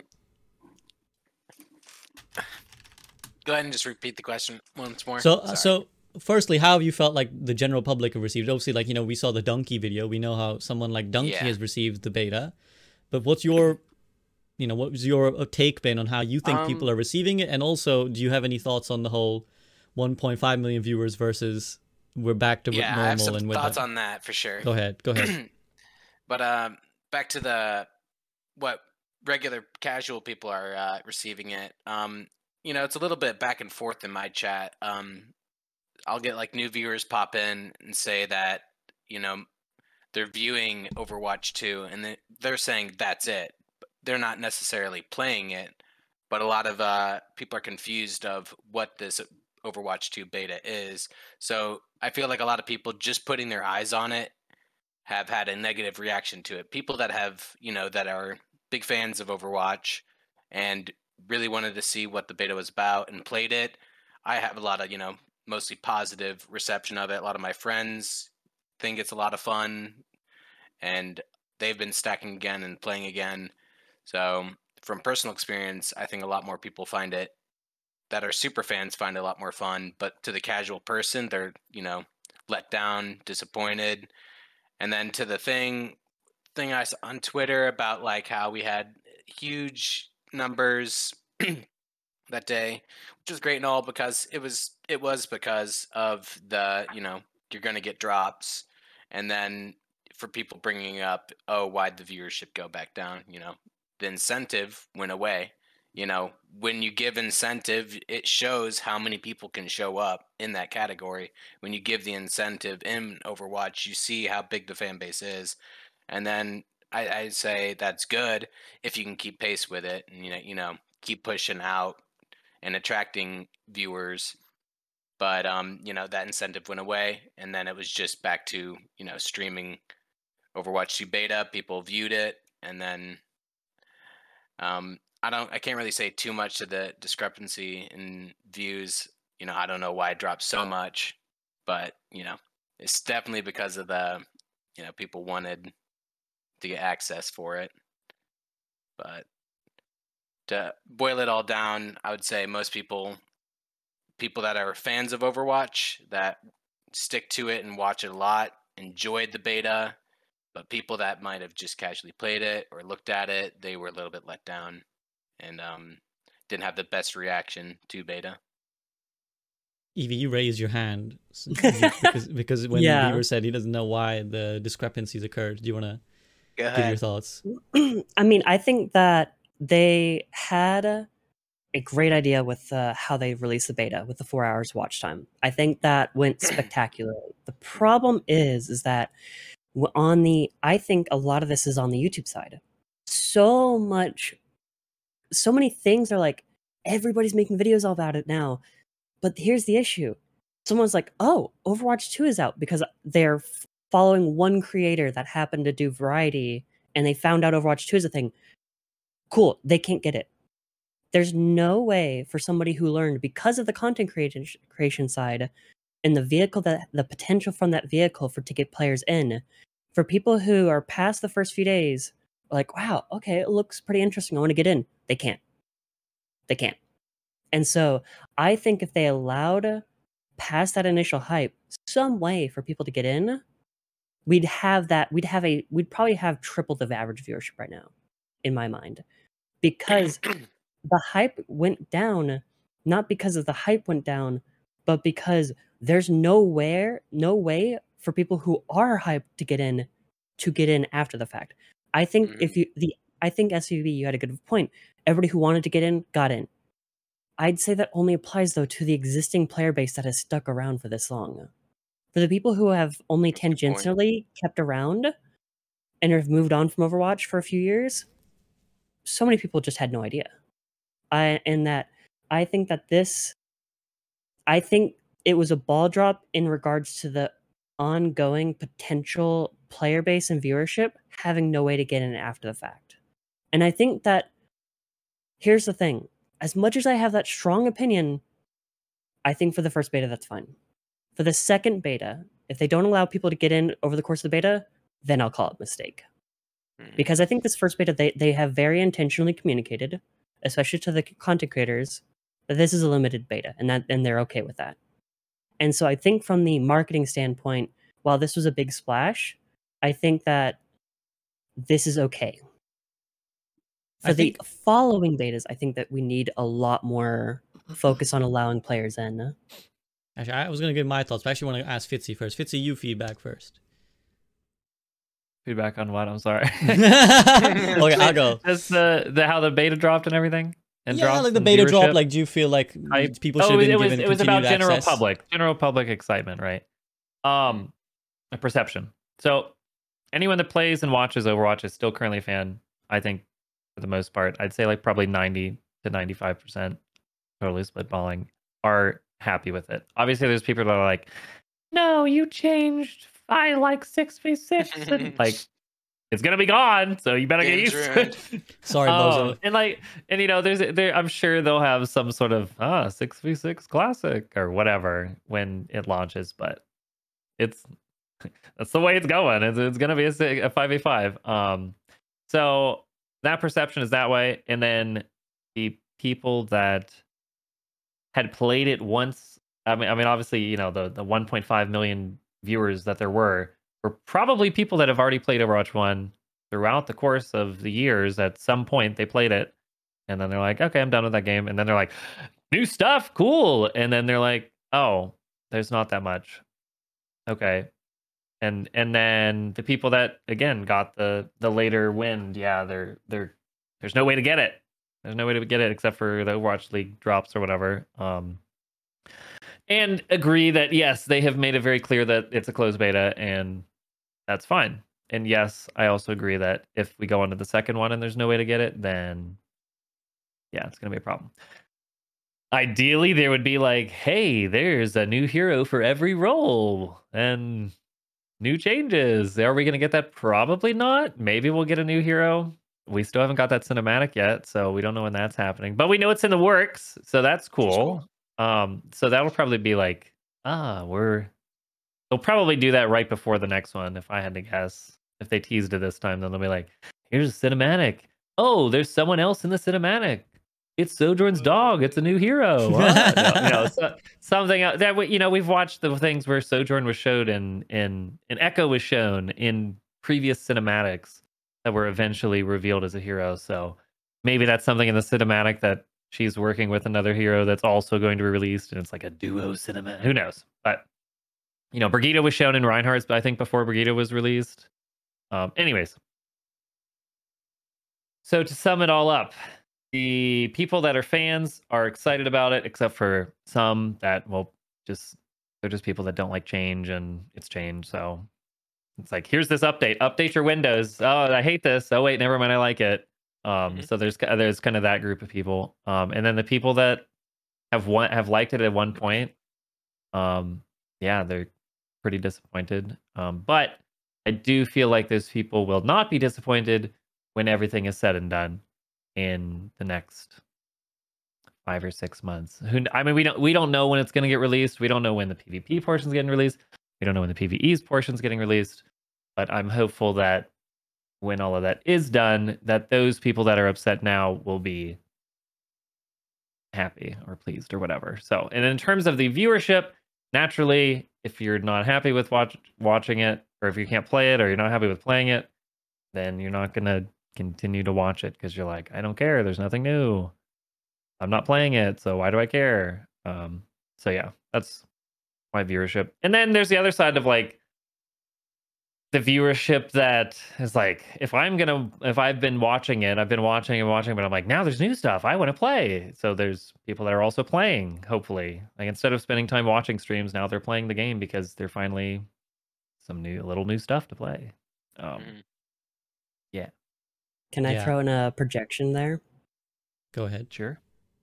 I think we're going to get a beta after each anniversary event for each volume. We're going to have 3 volumes. and they confirmed the archives, the anniversary, and summer games are all getting replaced. They didn't say Halloween. My projection is that Overwatch 2 will release right before, like a bit before, or like yeah, probably a bit before Halloween. The PvP will drop, and like officially. And I think that the PvE will probably be this time next year. Those are my predictions. Mm-hmm. Well, yeah, I mean, here's PvE next time. This time next year, you're saying. Mm-hmm. Yeah. So here's what I wanted to kind of chime in. Two kind of areas I want to go off. One is, and I've been clearly on this podcast with Frito long enough that I'm starting to sound like him, but Blizzard have a saying: crawl, walk, run. And this time they actually recently even said it out loud. Usually they don't say it out loud, but Aaron actually said it out loud recently. And what that means is, they first crawl, then they walk, then they run. I think this first beta is the crawl. This is and I said this in a video recently. I expressed a lot of these thoughts in a video recently as well, but in many ways, it speaks to the success of 5v5 that people are like, because we've forgotten that there was a large section of the community that were like 5v5 is going to be terrible for the game, right? Like, I remember the day that they announced 5v5, I went on a call with Flats and we argued for like 2 hours, where Flats was like, 5v5 is going to be bad, I hate it, it's going to ruin everything. And I was like, Flats, chill out, man, it could be really, really good. I think it could be really good. And in many ways, Blizzard would have looked at this first beta and been like, my God, this is really scary. Like, we're giving the world a 5v5 for the first time. What if people hate it? What if the entire Overwatch community is like, this is awful? So that's where the crawl comes in. That's why I think Fitzy made the point earlier, and Evie, you gave me credit for Fitzy's point as well about all the people who wanted it into the beta got in. Yeah, I didn't bring it up. I did. I'm going to give credit where it's due. It was Fitzy's point. He the 5 head. I'm the 3 head. But yeah, I think in many ways, like if we add like a bunch of things, we had like 5 heroes, and we've already got a new game mode. 2CP is gone. There's new changes to existing maps, changes to existing heroes. Like already that's a lot of change at once, a lot of flux. Add like 5 new heroes to it, and suddenly the game might just be so chaotic that the detractors of 5v5 would have all the ammo to be like, look, I told you it was going to be a mess. I told you it was going to be bad. You guys were wrong to make this decision. So I think it speaks to the success of 5v5. They've kind of played the game, and it feels like the vast majority of the community have been like, yeah, okay, this is great. Now what? Where's the rest? Give me more. Give me more. Right? So this is the crawl, I think. This is the crawl of like, does 5v5 work? Are you guys vaguely happy with Overwatch 2? Okay, great. Next, presumably, we're going to get the walk, where it's like, okay, here's more stuff. And here's like, now that we've tested that it works, here's more stuff. And then we're eventually going to get the run, which is like, okay, it all works. It's all good. Everything, here you go. Here you guys go. Like, here's all the changes we want. Here's all the heroes we have in reworks. Here's all the maps that we did. We showed you the Rio map. We didn't give it to you. Here you go. Go nuts. Go nuts, Bozo. Here's a competitive mode. Here's a UI change. Here's that change. So I think, firstly, there's that. And as you spoke about, Evie, they've been very clear that this is a closed beta. This is very limited. And what I would add to the whole, 1.5 million people watching, did they drop the ball by not capitalizing on those number of people? Maybe my take is very boomery, but I kind of always like to take a step back, because I don't think things are always decided in like one moment. I don't think the success of Overwatch 2 will be decided on that one beta drop day that we did, and we got 1.5 million viewers and they all ran away. Because I think that the key to Overwatch success in the long term will be creating a good game that people want to play, that satisfies all the things that we've asked for it, right? It should be accessible, i.e. free to play, should have, competitive integrity, but also fun for a casual player, should have lots of new releases and lots of fun, exciting stuff for people to get into. I think if it does that, it doesn't really matter if it drops the ball on the one marketing campaign, because there will be many more opportunities to draw in those million people who want to play the game and will play the game. So I'm not even bothered that the 1 million people went away, because like those 1 million people will come back. Like those 1 million people will hop to Fortnite tomorrow if Fortnite give them free stuff. So I'm not too fussed. That's my summary on it. That's a good summary. I think Overwatch can bring it back easily. Mm-hmm. I mean, you saw what they brought back 1.5 million. I think they could do it easily again. Yeah, I mean, why not? If those people came back, and again, it shows you the power of like the influencers. People will come. I'm pretty confident people will come. And again, to people saying, well, why not let those 1 million people play right now? Again, you don't really want to get those 1 million people hooked. I also think that there is like a danger of like, again overselling and over prioritizing. This is Overwatch 2. No, this is not Overwatch 2. So getting 1 million people to play right now, I don't think is necessarily what Blizzard want. That's what they've kind of said. Closed beta, because this isn't it. Because it's not what it's, like you said, where you go back to the crawl, walk, run, where this is just this is them just testing their waters before they might throw us even more. I think if so. they hold to that, but we all have to see with time. Agreed. Another point on betas, a lot of times that are tested, there's like technical aspects of, is the game going to crash? Is their servers going to work? Is the matchmaking going to work? Is it so? Not to say like Overwatch, they don't really have to test that because they've done that with Overwatch 1. Obviously, there's been some upgrades and whatnot. I don't know the technical side of how servers work or anything, but I'm assuming that partially why they wanted to keep it a little lower was like testing server capacity a little bit. But they don't have to do it to the same. They don't have to test the same everything that Overwatch 1 did because they've kind of already done it. They kind of know how it works. But they've reworked almost everything. Really? It's like a full engine they've rework. reworked so much under the hood. The engine is very different. Feels a lot smoother. They've done a lot like they would have a parity, which is why it feels like there's not as much changed. But a huge amount is it being overhauled under the hood for sure.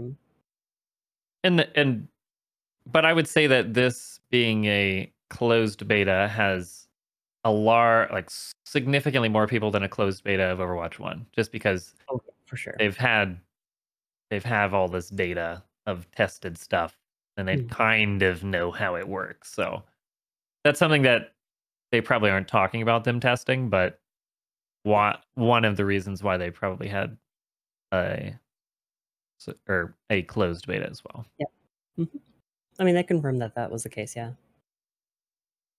And how have you guys felt about those little nuance changes about Overwatch 2, little visual changes, sound changes? Are you generally happy, generally unhappy? Anything you're really raging about? You're like, I hate this. Well, Sombra can't hear anything in stealth.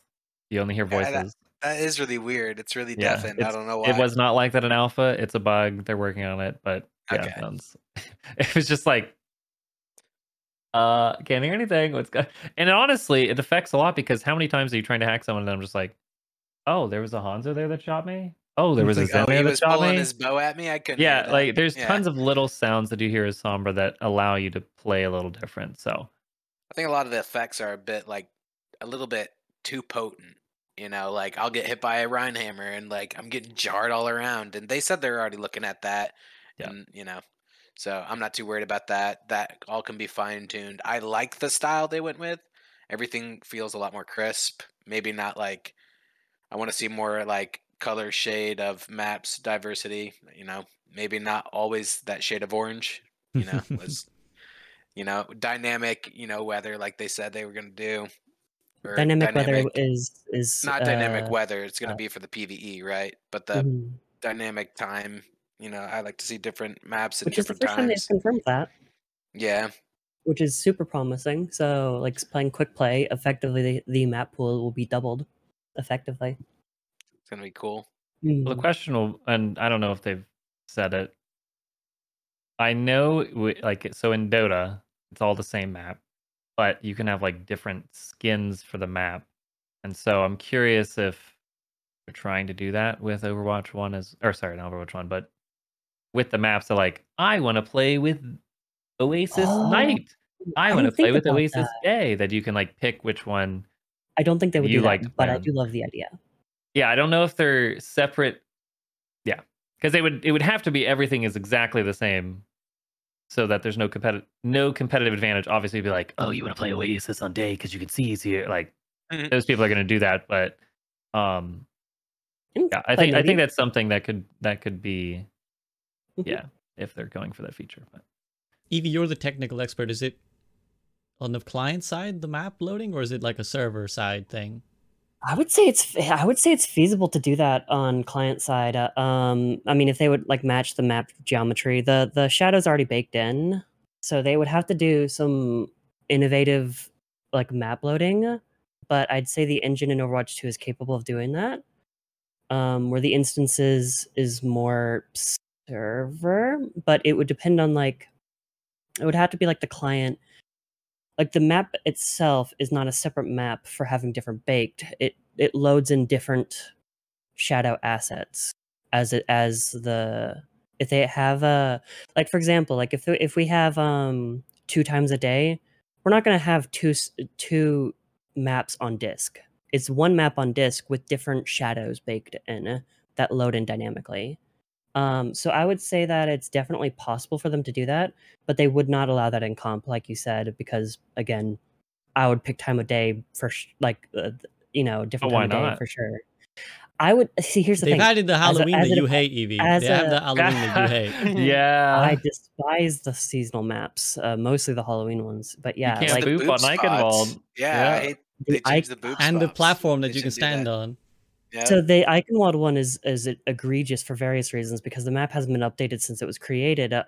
There's various exploit spots on the Halloween one, but also the final phase, you can't hop up onto the step up in the Halloween version, where like there's debris in the normal version where you can just walk up into the platform. It makes it to where once you drop off in the Halloween version, you're fucked. I'm sorry, you are royally fucked if you drop off that platform on the Halloween version because I you do can't like hop their back up. themed maps though. It's really cool No, when the they do theme that maps kind are of stuff. amazing. I'm just saying for the For quick play. geometry. Yeah. The geometry For quick changes play, are not what mess comp. things up. So Well, yeah, this does bring a interesting discussion. Now, we've kind of largely discussed the contents of the beta itself. Now we can head to speculation. What do you guys think? Is any guesses about the monetization model before they kind of announce it? You want to be the first to say, I said it, I called it. They're going to do it like this. Fitzy, I see you kind of pondering something. No, I mean I don't need to be like, haha, I was right. Yeah, like Battle passes. I don't- It's gonna be completely free, and the only thing we're ever gonna pay for is PVE, and it's gonna be $10 a month for the battle pass. Calling it now. not $100 per month. on it Not per, Per month. month.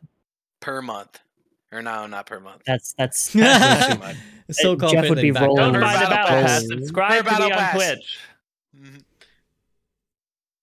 No, but Well, there's my guesses. okay, well, we can clip Beaver's audience can clip that one and have that ready for when Beaver's proven right. Evie, do you have any Alright. ideas? Oh, I think. Sorry, you got. No. If you're ready to go Fitzy. I was just gonna say I asked this a while ago, and I'm gonna compare to Dota again because that's just a game that I've played. And even StarCraft, where there were like announcer packs where our streamers can be like, "Hey, I recorded and did all of the voice lines that Athena does, and you can have me tell you when the payload's moving or capture the Attack the objective, and that it objective. unlocks." Yeah, like you'd be like, "Hey, they're capping the point," like some that you do your own thing. So maybe that'll be something that they could That would do. be so fun, but it doesn't It feel would. like Blizzard. But StarCraft, Well, StarCraft, StarCraft's but Blizzard, and it's they a- did it's a- do it. StarCraft has it. Isn't And I StarCraft like it. a 1v1 game? It is. Yeah. Which I feel like allows doesn't- that environment a bit more. Yeah, 'Cause but you're if it's just your customizing your own. personal, if it's your Yeah. personal, Yeah, I it's mean, you fine, could do it's it. a In whole 2v, team. you could do it in 2v2 and 3v3 in StarCraft as well. But yeah, that would be something that would again tie the creators to Blizzard.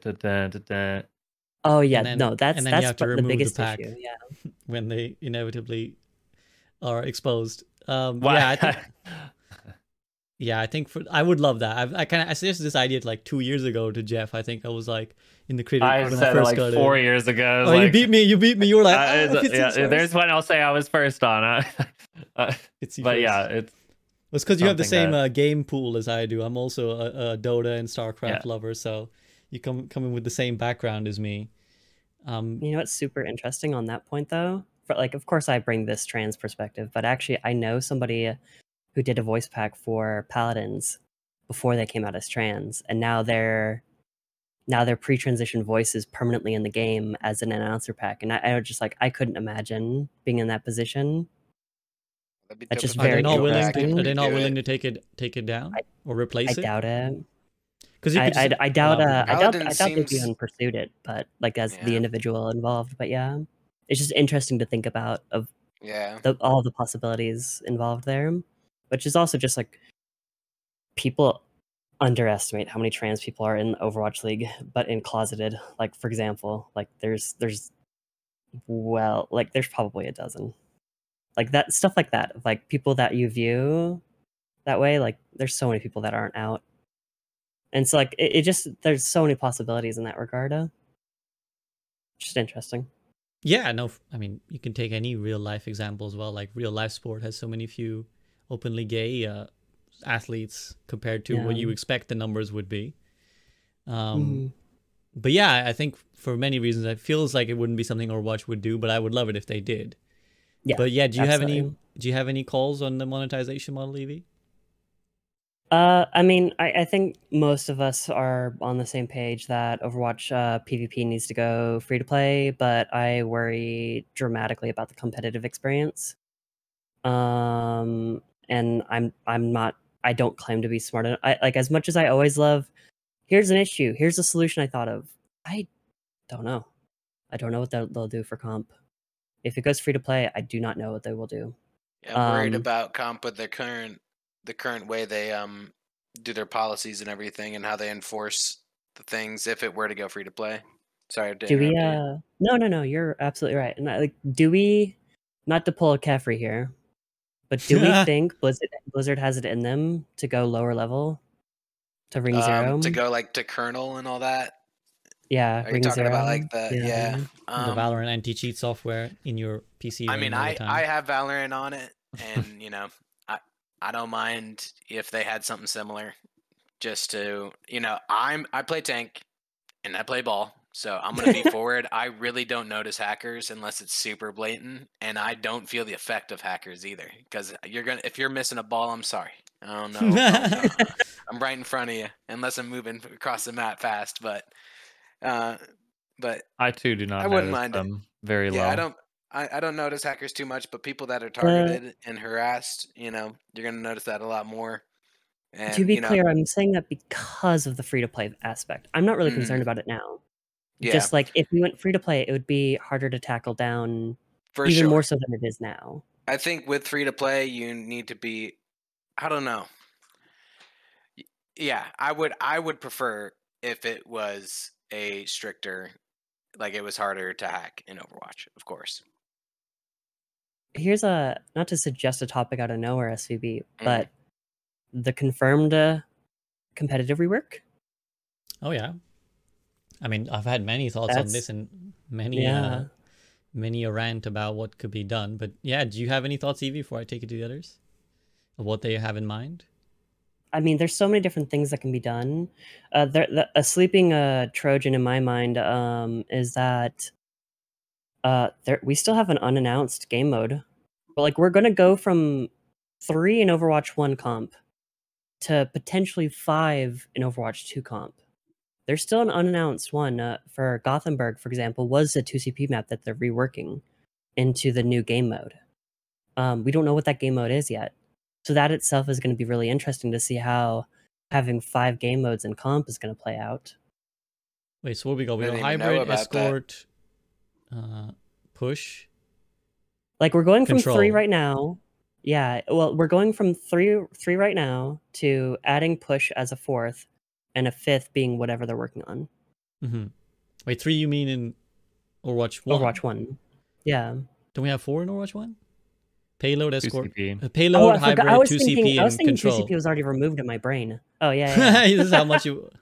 Well, okay, 4 to 5. The one is kind of a one removed, one added, and then another. Yeah, we're kind of getting that one. Push is replaced 2CP. Effectively, we'll go to 5. Yeah. That's why it feels like 2CP now. But yeah, so I think that's an underrated one that people aren't talking about. But I mean, I even directly asked Aaron about that, and okay, maybe I don't. Maybe I'm not going to reveal that answer. Yeah, that's the point where you're like, wait a minute. An NDA channel. I don't think you told me. Like, even though it was a non-answer, I think it's worth keeping that one. Okay, probably. But yeah, so like, it's basically just like, I mean, he's confirmed that on Reddit. Aaron did that. Some of the unannounced maps that we have. There's the oh no, what is that map called? like two of the maps that are not in the game right now that we know of. Rio? That isn't Rio. That isn't India? two that are India. Thank you. Yes. Yeah. So India and Gothenburg. I suspect both of those will be on the new game mode. India might be a push, but I don't think it is. So I feel like it was that'll pushed, be they would really have given interesting. it to us. Maybe, Like- but I think that they wanted to do one from like an existing game mode. Well, two from existing game modes that are different, and then two in push. I think almost certainly we'll get another map in the walk phase, if you will, of the betas. But we'll see. Fitzy, do you have any it- ideas? Oh, go ahead. So if we're talking competitive, since again they said like, oh, we don't want to release competitive yet because we're working on it. If queue time is not a problem, then because I know there's people that are like, we want a 5-stack in GM. That obviously brings problems because even if you 3-stack and then there's like 3-stack of 2 solos versus a 5-stack, and then it's just it. I know there's lots of people that want it, and there's a lot of people. I'd say it's pretty split, if anything, in terms of there's arguments for it, there's arguments against. There's for it is like we can do content together, we can have everyone on the same team together, it's cool. Then there's like, oh shit, if I'm a solo, I know for me when it was like there's a 3-stack and a 2-stack and a solo. If I'm the solo and the 3-stack says we're gonna do this, and you say I can't or I don't want to, then you're just immediately on the like you're outnumbered already. Yep. Even if the two other people agree with you, you're just tied to like, okay, we're still conflict. But if there's like a 5-stack and one person, I mean now it'll be 4-stack and one person, then it's like, okay, I'm kind of thrown into this and it sucks because they want me to do this and I can't, and now they're mad at me, and then it just creates a lot of toxicity tension. for sure. Yeah. So with that being said, maybe if queue problem in a perfect world where queue times is not a problem or is limited, maybe they have you can solo queue or you can group queue where it's like you do 2 or 3-stack or 5-stack, or you can solo queue. And so maybe they'll split it into that type of environment. But that is with queue times not being a problem. Yeah. And then, if it's like maybe if you 2-stack, you could either get into a 3-stack, or if you duo, you're either going to get in with 3 solos or you're going to get in with another duo and a sing. I don't know how they would do it. That's something that, again, Dota does is there's solo queue and there's group queue. And they're different ratings, because someone who's not to target Mercy in any way, but they're notorious for, you duo queue with a DPS and you pocket them and you get carried. That their matchmaking rating compared to them solo queuing is going to be probably very drastically different. Maybe not drastically different, but What are you trying to say? it could. I mean, yeah, I seen your it's Mercy Beaver. No. It's just that it's an easy example different. of what Fitzy is trying to convey. Yeah. I would say like that. It's just an example. But Fitzy, I completely understand your point. Where like, so I mean, I would say the better analogy instead of Mercy, even though that is a good analogy, is some pros are just shit on the ladder versus they're amazing in a group competitive setting and on their team. Like they know how to play the game from a higher level rather than dealing with randoms in the ladder. Ladder rats, is where just- they'll come out yeah. with Sure. TP Bastion, and they're like, "What's going on?" Well, and the problem is if you're like, okay, if we appease we want to be able to 5-stack. Now you've got a 5-stack versus 5 solos, and it feels terrible. Unless, I mean, if you get the win, and then you could whatever. So it's a way to meet both expectations if queue time is not a problem. But that being said, splitting the player base could create that type of problem. Yeah, but I mean, I think if we factor that into the assumption we pretty much all have of it going free to play, I don't think queue times will be an issue in Overwatch 2. Exactly. Yeah. Mhm. The other these thing games do have free to play, like Dota. But Dota does have very long queue times. Like it can be like 10 minutes very easily, and that's just very normal. But you also get to play for like 50 minutes. So the game length kind of exactly changes that. and Overwatch, it's like a 15-minute game for like a 15-minute wait, So half of your time is spent waiting. Hey, push mode can be like 4 minutes. Yeah. If you snowball, at Speedrun least it's push. like, I'm out of this. We're losing. I don't care. Yeah. There's also that data mined info about a clan system, which I don't know if this features into the idea of a competitive rework or not, but could Be be very I think interesting. I think it's a nothing burger personally. Mm-hmm. I think it's just a red herring. Not that it's a red herring. I just think it does nothing to do with any existing system, unless Mhm. they just Like come not out of. tied with a comp system, just a separate clan system. I think it's just a fun add-on for people to Yeah. to be grouped up in game, like a way for communities to form in game, which is good. I would like that. Yeah, it would be good. It would be very good. Any other thoughts? Hey, People Vegas got has mo- something who's on for my familiar. clan that I can queue with? Exactly, that'd be nice. the Fitzy here clan. I think I'd I'm join I'm that. almost anecdotally wondering if the clan system is their way to bypass the friend limit without actually giving us a higher friend limit. I would love that because Funny. the friend limit is annoying. I mean, obviously they've been working on the clan system for fucking 8 years in the BNet Yeah. client because they want clan system to work cross game. That's the thing. Mm-hmm. That's That's their end the goal. key. Didn't Jeff touch on that? Yes, I mean he's touched Yeah. on that like 8 times over the past 6 years. Like it's been a long time coming.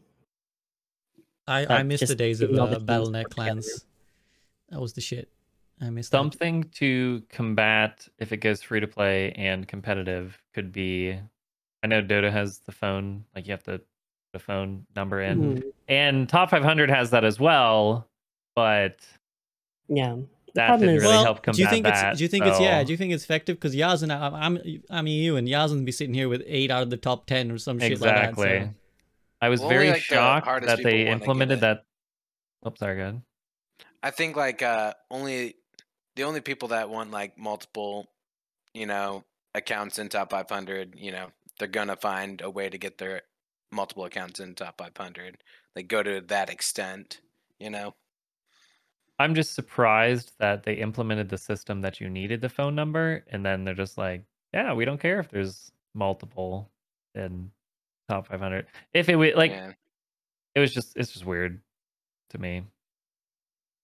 Yeah, If it's people I have agree. 10 accounts and they're very clearly the same person, let's say whatever. Yeah, it's like, like, hey, he's not can even we- trying can to we hide look it. at They're this? called You need- Yazin 1, 2, 3, 4, 5, 6. He's not even. No, there's a few Yeah, it's notable just- examples like that where it's like I think someone else brought up the idea of like why are there so many bronze to GM content creators, and you're like not actively stopping them? Is that not a bit weird? Because they're like quite publicly breaking the terms of service. But yeah, I mean it's to the point. Phone number verification. Any other ideas that people have for like? Because that's the number one thing that people say when you say free to play. The number one thing people say is "but Smurfs." Yeah, people But are scared of hackers. Smurfs I- and hacks. I think an interesting aspect to that for the average player, I think if we get a battle pass, Smurfs will drop dramatically. Because want to people stick to have- that battle pass progression. Think about it like this: there's zero incentive to stay on one account in Overwatch 1. But if you have a battle pass, like the There'll be more average incentive, yeah. average player, people are going to have multiple accounts. They will have multiple accounts. But I'm saying like Mhm. I think that's the same thing with the top 500 thing. The average player, if I was top 500 status, I would on average have 3 or 4 accounts top 500. I'm not Mhm. going to do that. Like even if I was out there, and so like I think for the average higher tier player, it dramatically dropped somebody who has multiple accounts. But I also just think I have so many opinions on comp. It's like it's all coming back to me, and sitting there just being like, I have so many ideas on comp of like, fuck 2-month seasons. That Think is they're too long, such too a short? vital- It's too short when you have 4 SRs on one account. Yeah, You do it's not way have too the. short. If we had 3 months, already felt like the right amount of time for 1 SR. Then we have 2 months for 4 SRs, where I want to invest the time on other roles, but I don't even feel like I have enough time on support. I barely in 2 can months. maintain my own, Yeah, and then I have to work on 2 other ones while we have like 2 months to do that Exactly. all. Well, it doesn't help either that it really is irrelevant when the season ends and the Mhm. new one begins because it's just like, well, Exactly. back you go. Well, I think Or so. like So a my spray dream or situation. something. Yeah, my dream situation is that we're gonna go 3-month seasons. Battle Pass will be synced up with the 3-month seasons, so it'll be That's even more nice. thematically. I think that'll give. I think. I don't think they would do this, but I think Open Queue should go. I think that we should focus on the queuing up. So we have 3 SRs to work on. We have 3 months. We have the battle pass synced with it, and we have a cadence of patches or balances that we expect at the start of every month. And so then we have this almost like cadence of mentality of when you recall a meta, you almost go back, oh yeah, that was March 2022, that meta. Where if we have a cadence of 1 month, I think that's a good cadence of balance patches. It also aligns itself with 3-month seasons, and like I just think that that would be overall healthier for people to also want to play more on one account. Because right now, think of it like this: like I think just also the MMR system when it comes to multiple roles needs to get reworked because I feel like I feel like unless I'm completely warmed up and I've got my SR up on another account on that role, I feel like I'm picking DPS or tank on my main account because the MMR was just inferred for my support role. In fact, my DPS and tank SR is higher than my support SR right now on my main, just because it inferred my MMR from 2 years ago, right? So But have like, you played on how much DPS have you played? Because but that's part of the issue is like in order for my MMR to drop on DPS to 3800 ish, where it's right now is like 4200. In order for that to happen, I will be the notable factor in every match that's like underperforming relative, as well as emphasizing that we don't have streamer mode. So in order to play on my main account, I have to be publicly EVA playing DPS in 4200, getting scapegoated every match. but And that that's not don't my Yeah. fault as the player. that only takes like 2 days to drop. I agree, but I feel bad and I hate getting scapegoated, and I get scapegoated for being trans too. So it's just like as like me specifically, it feels miserable, and so I feel like I'm It's double whammy. forced to play on another account Also, if I want to perform on those roles. It also kind of disincentivizes Eevee from grinding, because why would you grind? Like, why would you grind to get your thing down to the place it should be when you could just get a new account? And again, I think Yep. what it encourages is like, I'll just play 5 games. Haha, look, my DPS is 3900 and done there. Sit it there. Go again next And you season. keep getting that. And that's the other thing, Fitzy, is like my SR can be 3800, but my MMR is still 4100. So I'm still getting matched with a full lobby of top 500s as a 3800 player because my MMR isn't dropping as fast as my SR should. Not to say there shouldn't be a decay system, but because Oh, that's yeah, just no, decay system back. that's just 100%. left over from pre-roll queue to now roll queue, Mhm. and that's something that ideally will be fixed in Overwatch 2. In terms of guessing that there will be some sort of MMR reset, But that's, but or will it if then? roll queue even exists. But will it then treat every new role freshly? Is that what you're hoping, or will it influence one Yes. role's placement onto the I would next? love that. I would love it to be like freshly placed, but the problem is they can't do that. Like the MMR is so ingrained, and like they would never want a reset like season 2 again. They don't want that mess. It's too many players. I don't think they want that Overwatch mess. 2? I think that they would make it more malleable. I think that that's what they would do with making it more malleable for off rolling or whatnot and detect the least played roles. But I don't think that they would do like it's effectively a soft reset rather than a hard reset. I don't think they'd ever do a hard reset again. You Yeah, think I they think would they're fix going to it? port over Go the ahead, Nate. data. Hmm. Fitzy, you think they're going I'm to sorry. hard reset? No, that's my question. I don't know that it would necessarily be a hard reset, but yeah, I think they could. Mm-hmm. Hey, And I hope what's- for it, but I don't think it's realistic. That's my view. Let's say so Overwatch 2 starts and you do your quick play because comp isn't out for some reason, because that's the thing. In Overwatch 1, comp wasn't out yet when it started. Yes. It was only like a month. It was like I a agree with month. this. Yes, I agree with And this. Absolutely. so that might grinded quick happen play, where, done.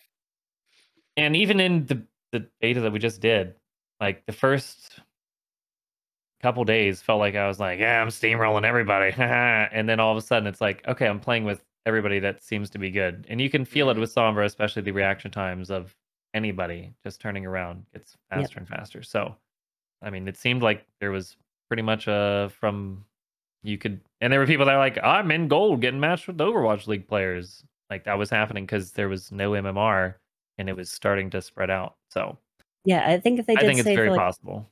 if they, I think the only way that they would do a hard reset is if they delayed comp launch. If they did it late comp launch, they could do a hard reset. But if they had comp launch day one, they wouldn't do a hard reset. But I think the expectation from the player base of comp being alongside Overwatch 2's grand release, if there's no comp, players do not want to play. Well, we've kind of I seen that know, already. A lot of tons people, already a lot Yeah. of people very upset. Yeah, There's no a lot of competitive complaining mode. on Twitter. But I've seen. if let's say Overwatch 2 gets launched and they said, "Hey, comp will be launched in 2 weeks," would you play quick play? Of I'm course. a quick play warriors, so yes. Yeah, So absolutely. I think I think that if there's if there's it's for transparency- sure coming, and Overwatch 1 does not exist anymore because it's poof, it's gone, Mhm. then people will play. Yeah, I think so. I agree. And it might be that like you have to play 20 quick play games before you can play comp. Yep. If the whole level system gets, Which- changed. Mhm. Which on that, I mean, we don't know how the level system is going to work in Overwatch 2, but I do Yeah, we think haven't seen borders or anything. I do think level 50 should be the requirement in Overwatch 1, frankly, instead of 25, which would also reduce Smurfs and hackers. How many hours roughly would that be in game for them to before they it's- can play comp? Generally, a level in Overwatch is an hour of game time. Generally. Okay, so about 50 hours. Now, do you think the casual player would want to sink 50 hours into the game before they jump into competitive, or do you think that's like the thing they would? There's wanna high do? requirements in other games too. Like League of higher? Legends has pretty high requirements as well. I think Valorant's Yeah. pretty short, but I tried to get into League of No, Legends the other I day. played and a it lot of took forever. Valorant, and I still haven't got in. Yeah, so Mhm. I think it's not unreasonable for it to be high. Mm-hmm. So to go back to the question of will they do an MMR reset? I think it's very possible. I think with I all think they those should. factors we mentioned in mind, it's definitely possible.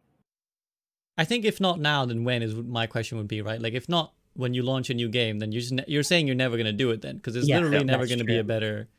better chance to reset everyone's MMR.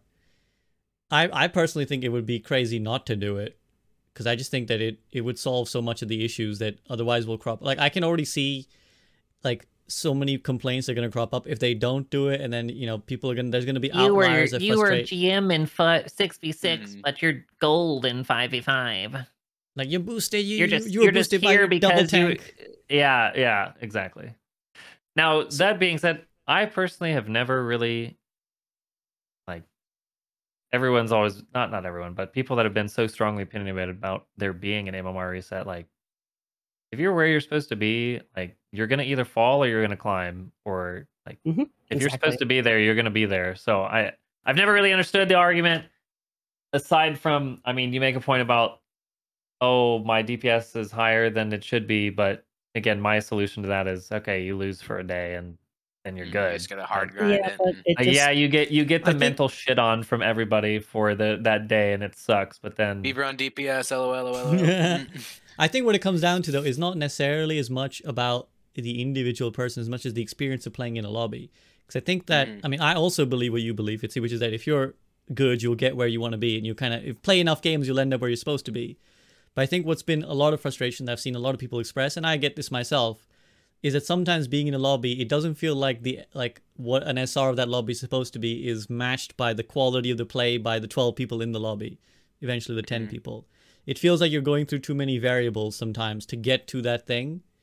Whereas I guess the idea is that if you reset MMRs more frequently, the likelihood is that the people in that, like the rank has more integrity because the people who got there have gotten there every time, as opposed to just got there and stayed there. And they've kind of done that with the 3900 thing. Where like you get reset to 3900. You don't just like, I played 5 You're not, games and like, I'm 4600. 4300, yeah. So you have to play and keep playing, because even though you're at 3900, you're playing people that and I don't know exactly about how the MMR works, but previously in previous seasons it was like, oh, you did your placements. Well, you went 5-0, but you're placed whatever, and you're playing the MMR of way higher. And like when you're at 3900, you're playing a range from like people that are actually 3900 and people that are 4500. I think Mhm.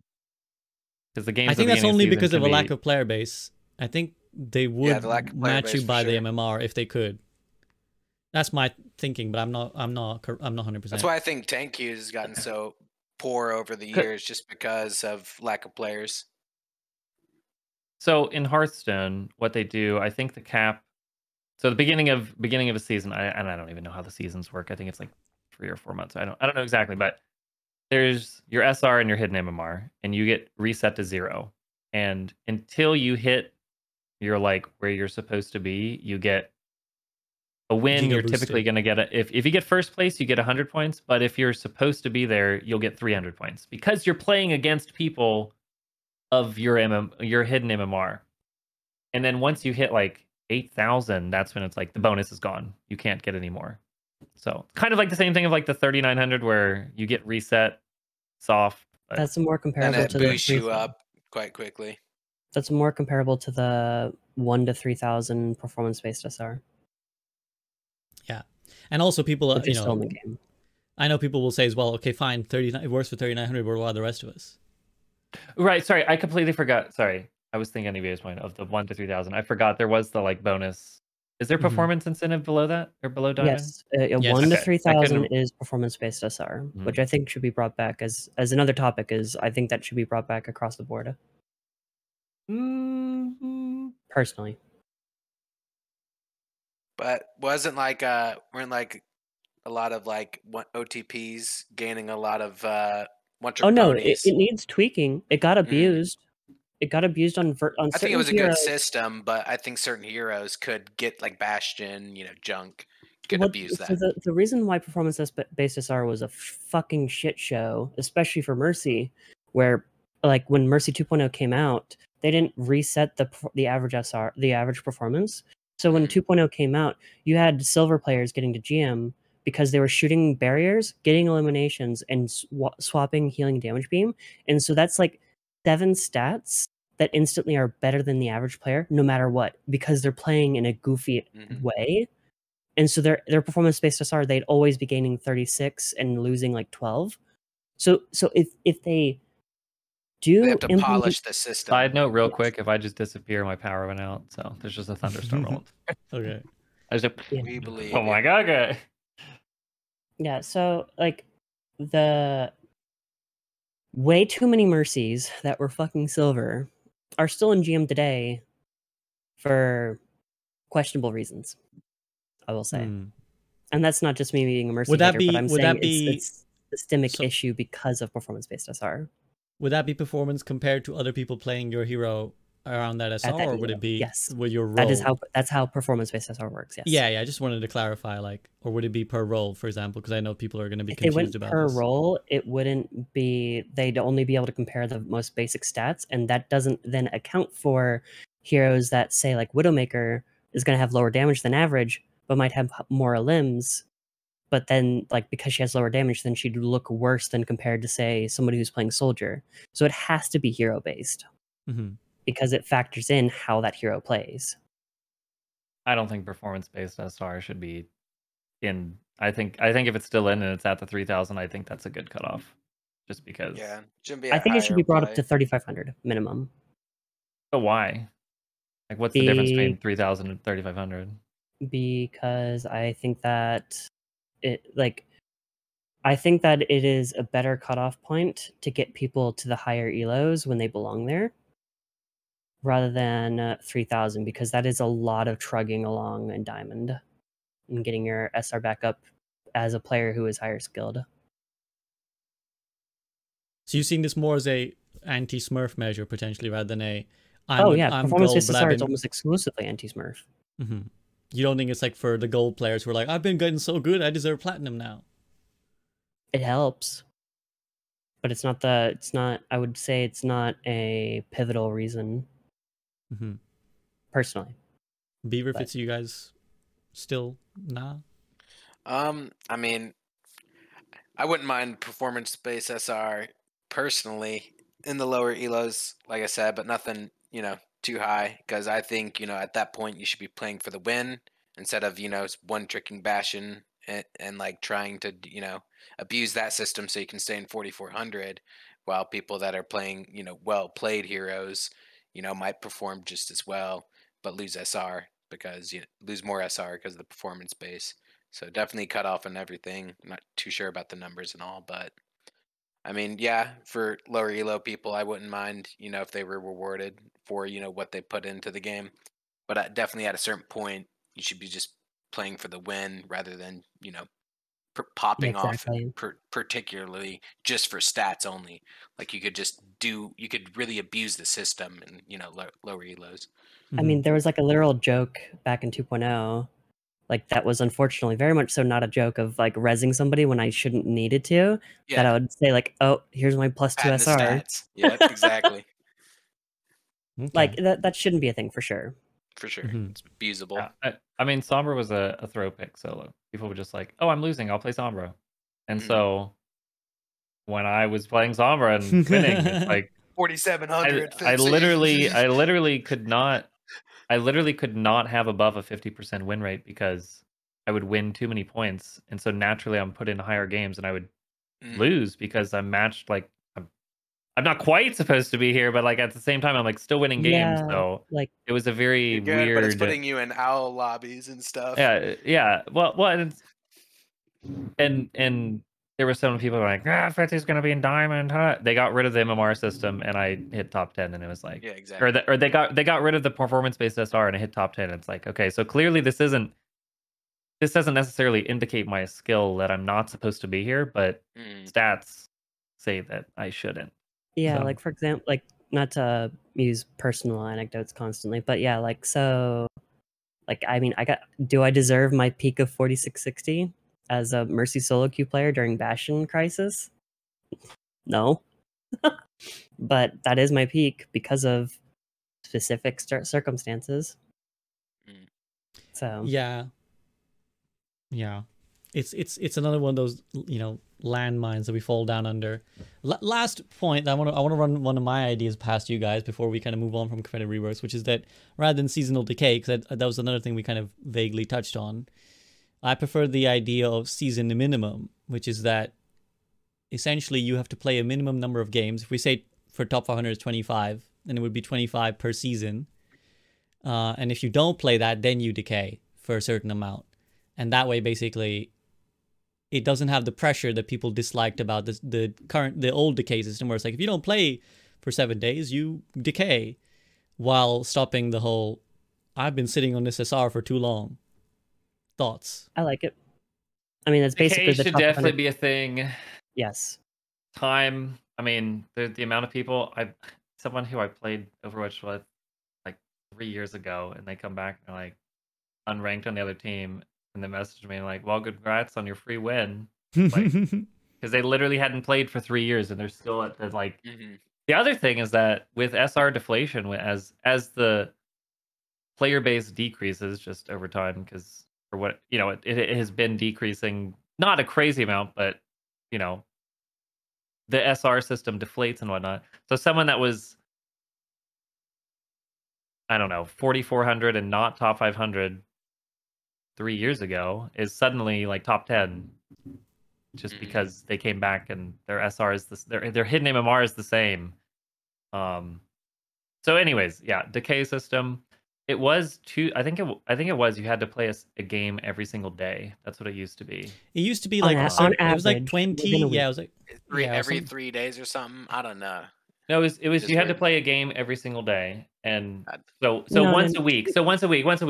So over the course of 7 days, it would be like, okay, here's the start time, which was constantly moving. If you did not play 7 games from here to the next 7 days, it would start to decay. So if you played like day 1, you played 1, 2, 3, it would line up with like your previous whatever. Anyways, it was pretty much you had to play a game a day, but you had a week to do it. So in a span of 7 days, you had to play 7 games. But it's not like it was like on Monday it starts and you have to play. No. So, but that's SDB, to your idea, has that been tried in any other games? I don't know of it being tried in any other games. I mean, I wouldn't mind it. I wouldn't mind having that type of system. I would love it. Either our old system, which I didn't really like because you might get like, especially back then, I would be like busy with school or something. You wouldn't be able to play that many games, and I go down SR and stuff. But having you go on vacation for a week, and you suddenly lost top 500 because that was the end of the season, and you're like, well, shit. Yeah, and you're like, well, you kind of feel robbed from it but like in your method, if you'd play like the minimum 25 games per, what would it be? Like per season? Per season, Or- yeah. Yeah. So I wouldn't mind that.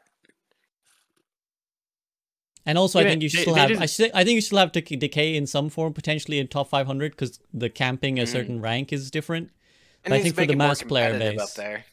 yeah, for the mass player base, I think per season because I think a lot of people, again, especially in the medal ranks, don't have the time to play every week, and they don't. It feels really shit. I think if you've been like, if you're someone who's not, we're streamers, we grind the game like 8 hours or whatever, but like for someone who maybe gets to play a few hours a week to work really hard, climb a little bit, and then you rob because you had real life shit to do. That feels really bad, I think. Whereas per Yeah. season, I think you can't.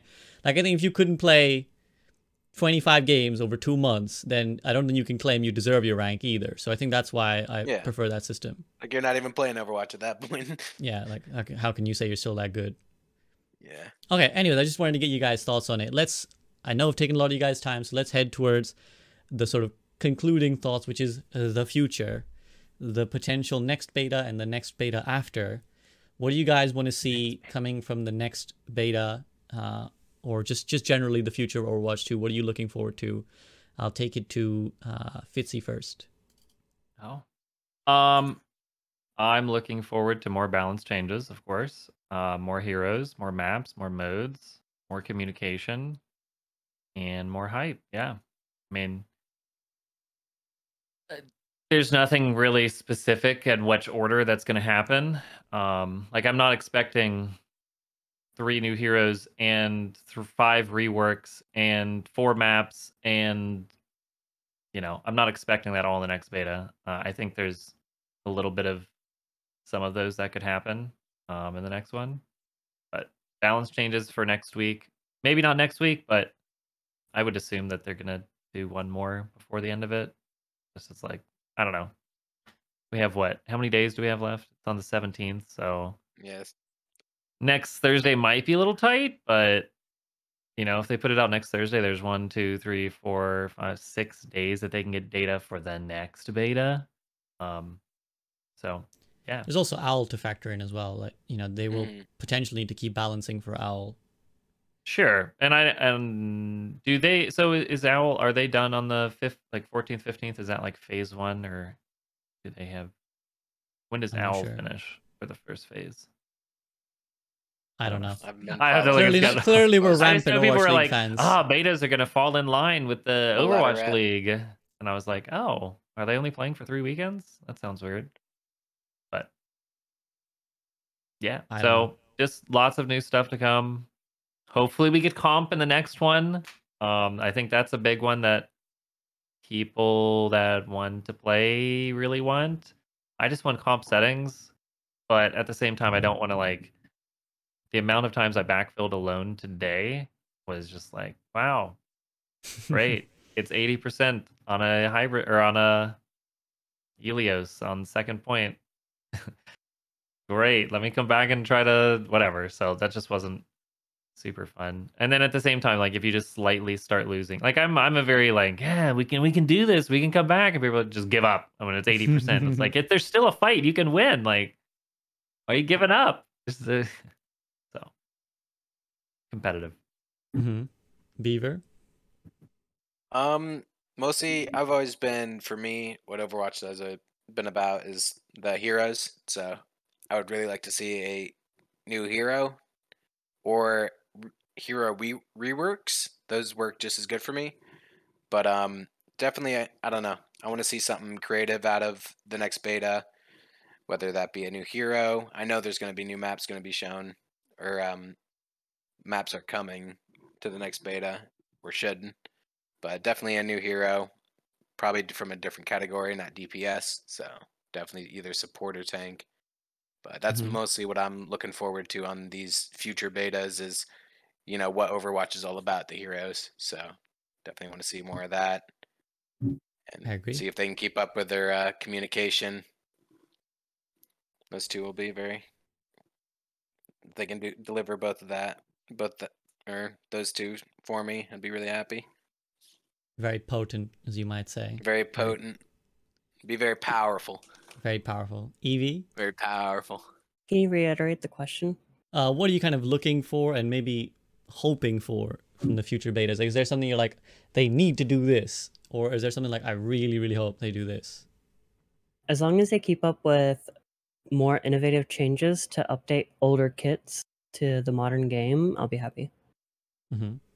Like, as not to be too concise there, but just like, yeah, just like that's what we need. We need to keep updating kits as the game develops forward and marches forward. Too many characters are getting not as much love as they need.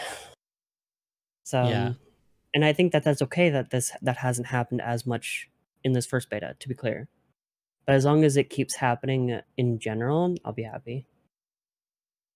Agreed. I think a new support hero is necessary in the next beta, just because that's clearly the biggest concern of the community, in the sense that, like, if they go, I feel like if they go this next beta and nothing is done in that significant sense to help supports, people will just be like, look, this is a disaster waiting to happen. They don't care about supports.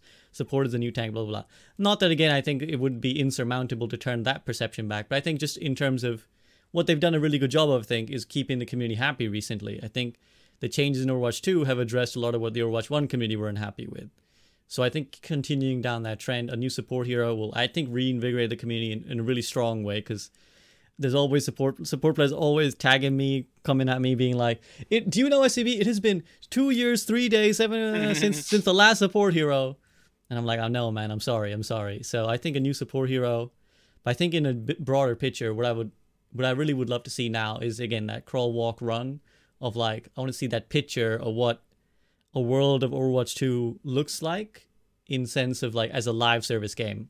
Because what we've been seeing is, like, we've had Overwatch 1 as a effectively dead game, and now we finally gotten stuff. I want to see what's the game plan for what we can expect in the world where Overwatch 2 is just out.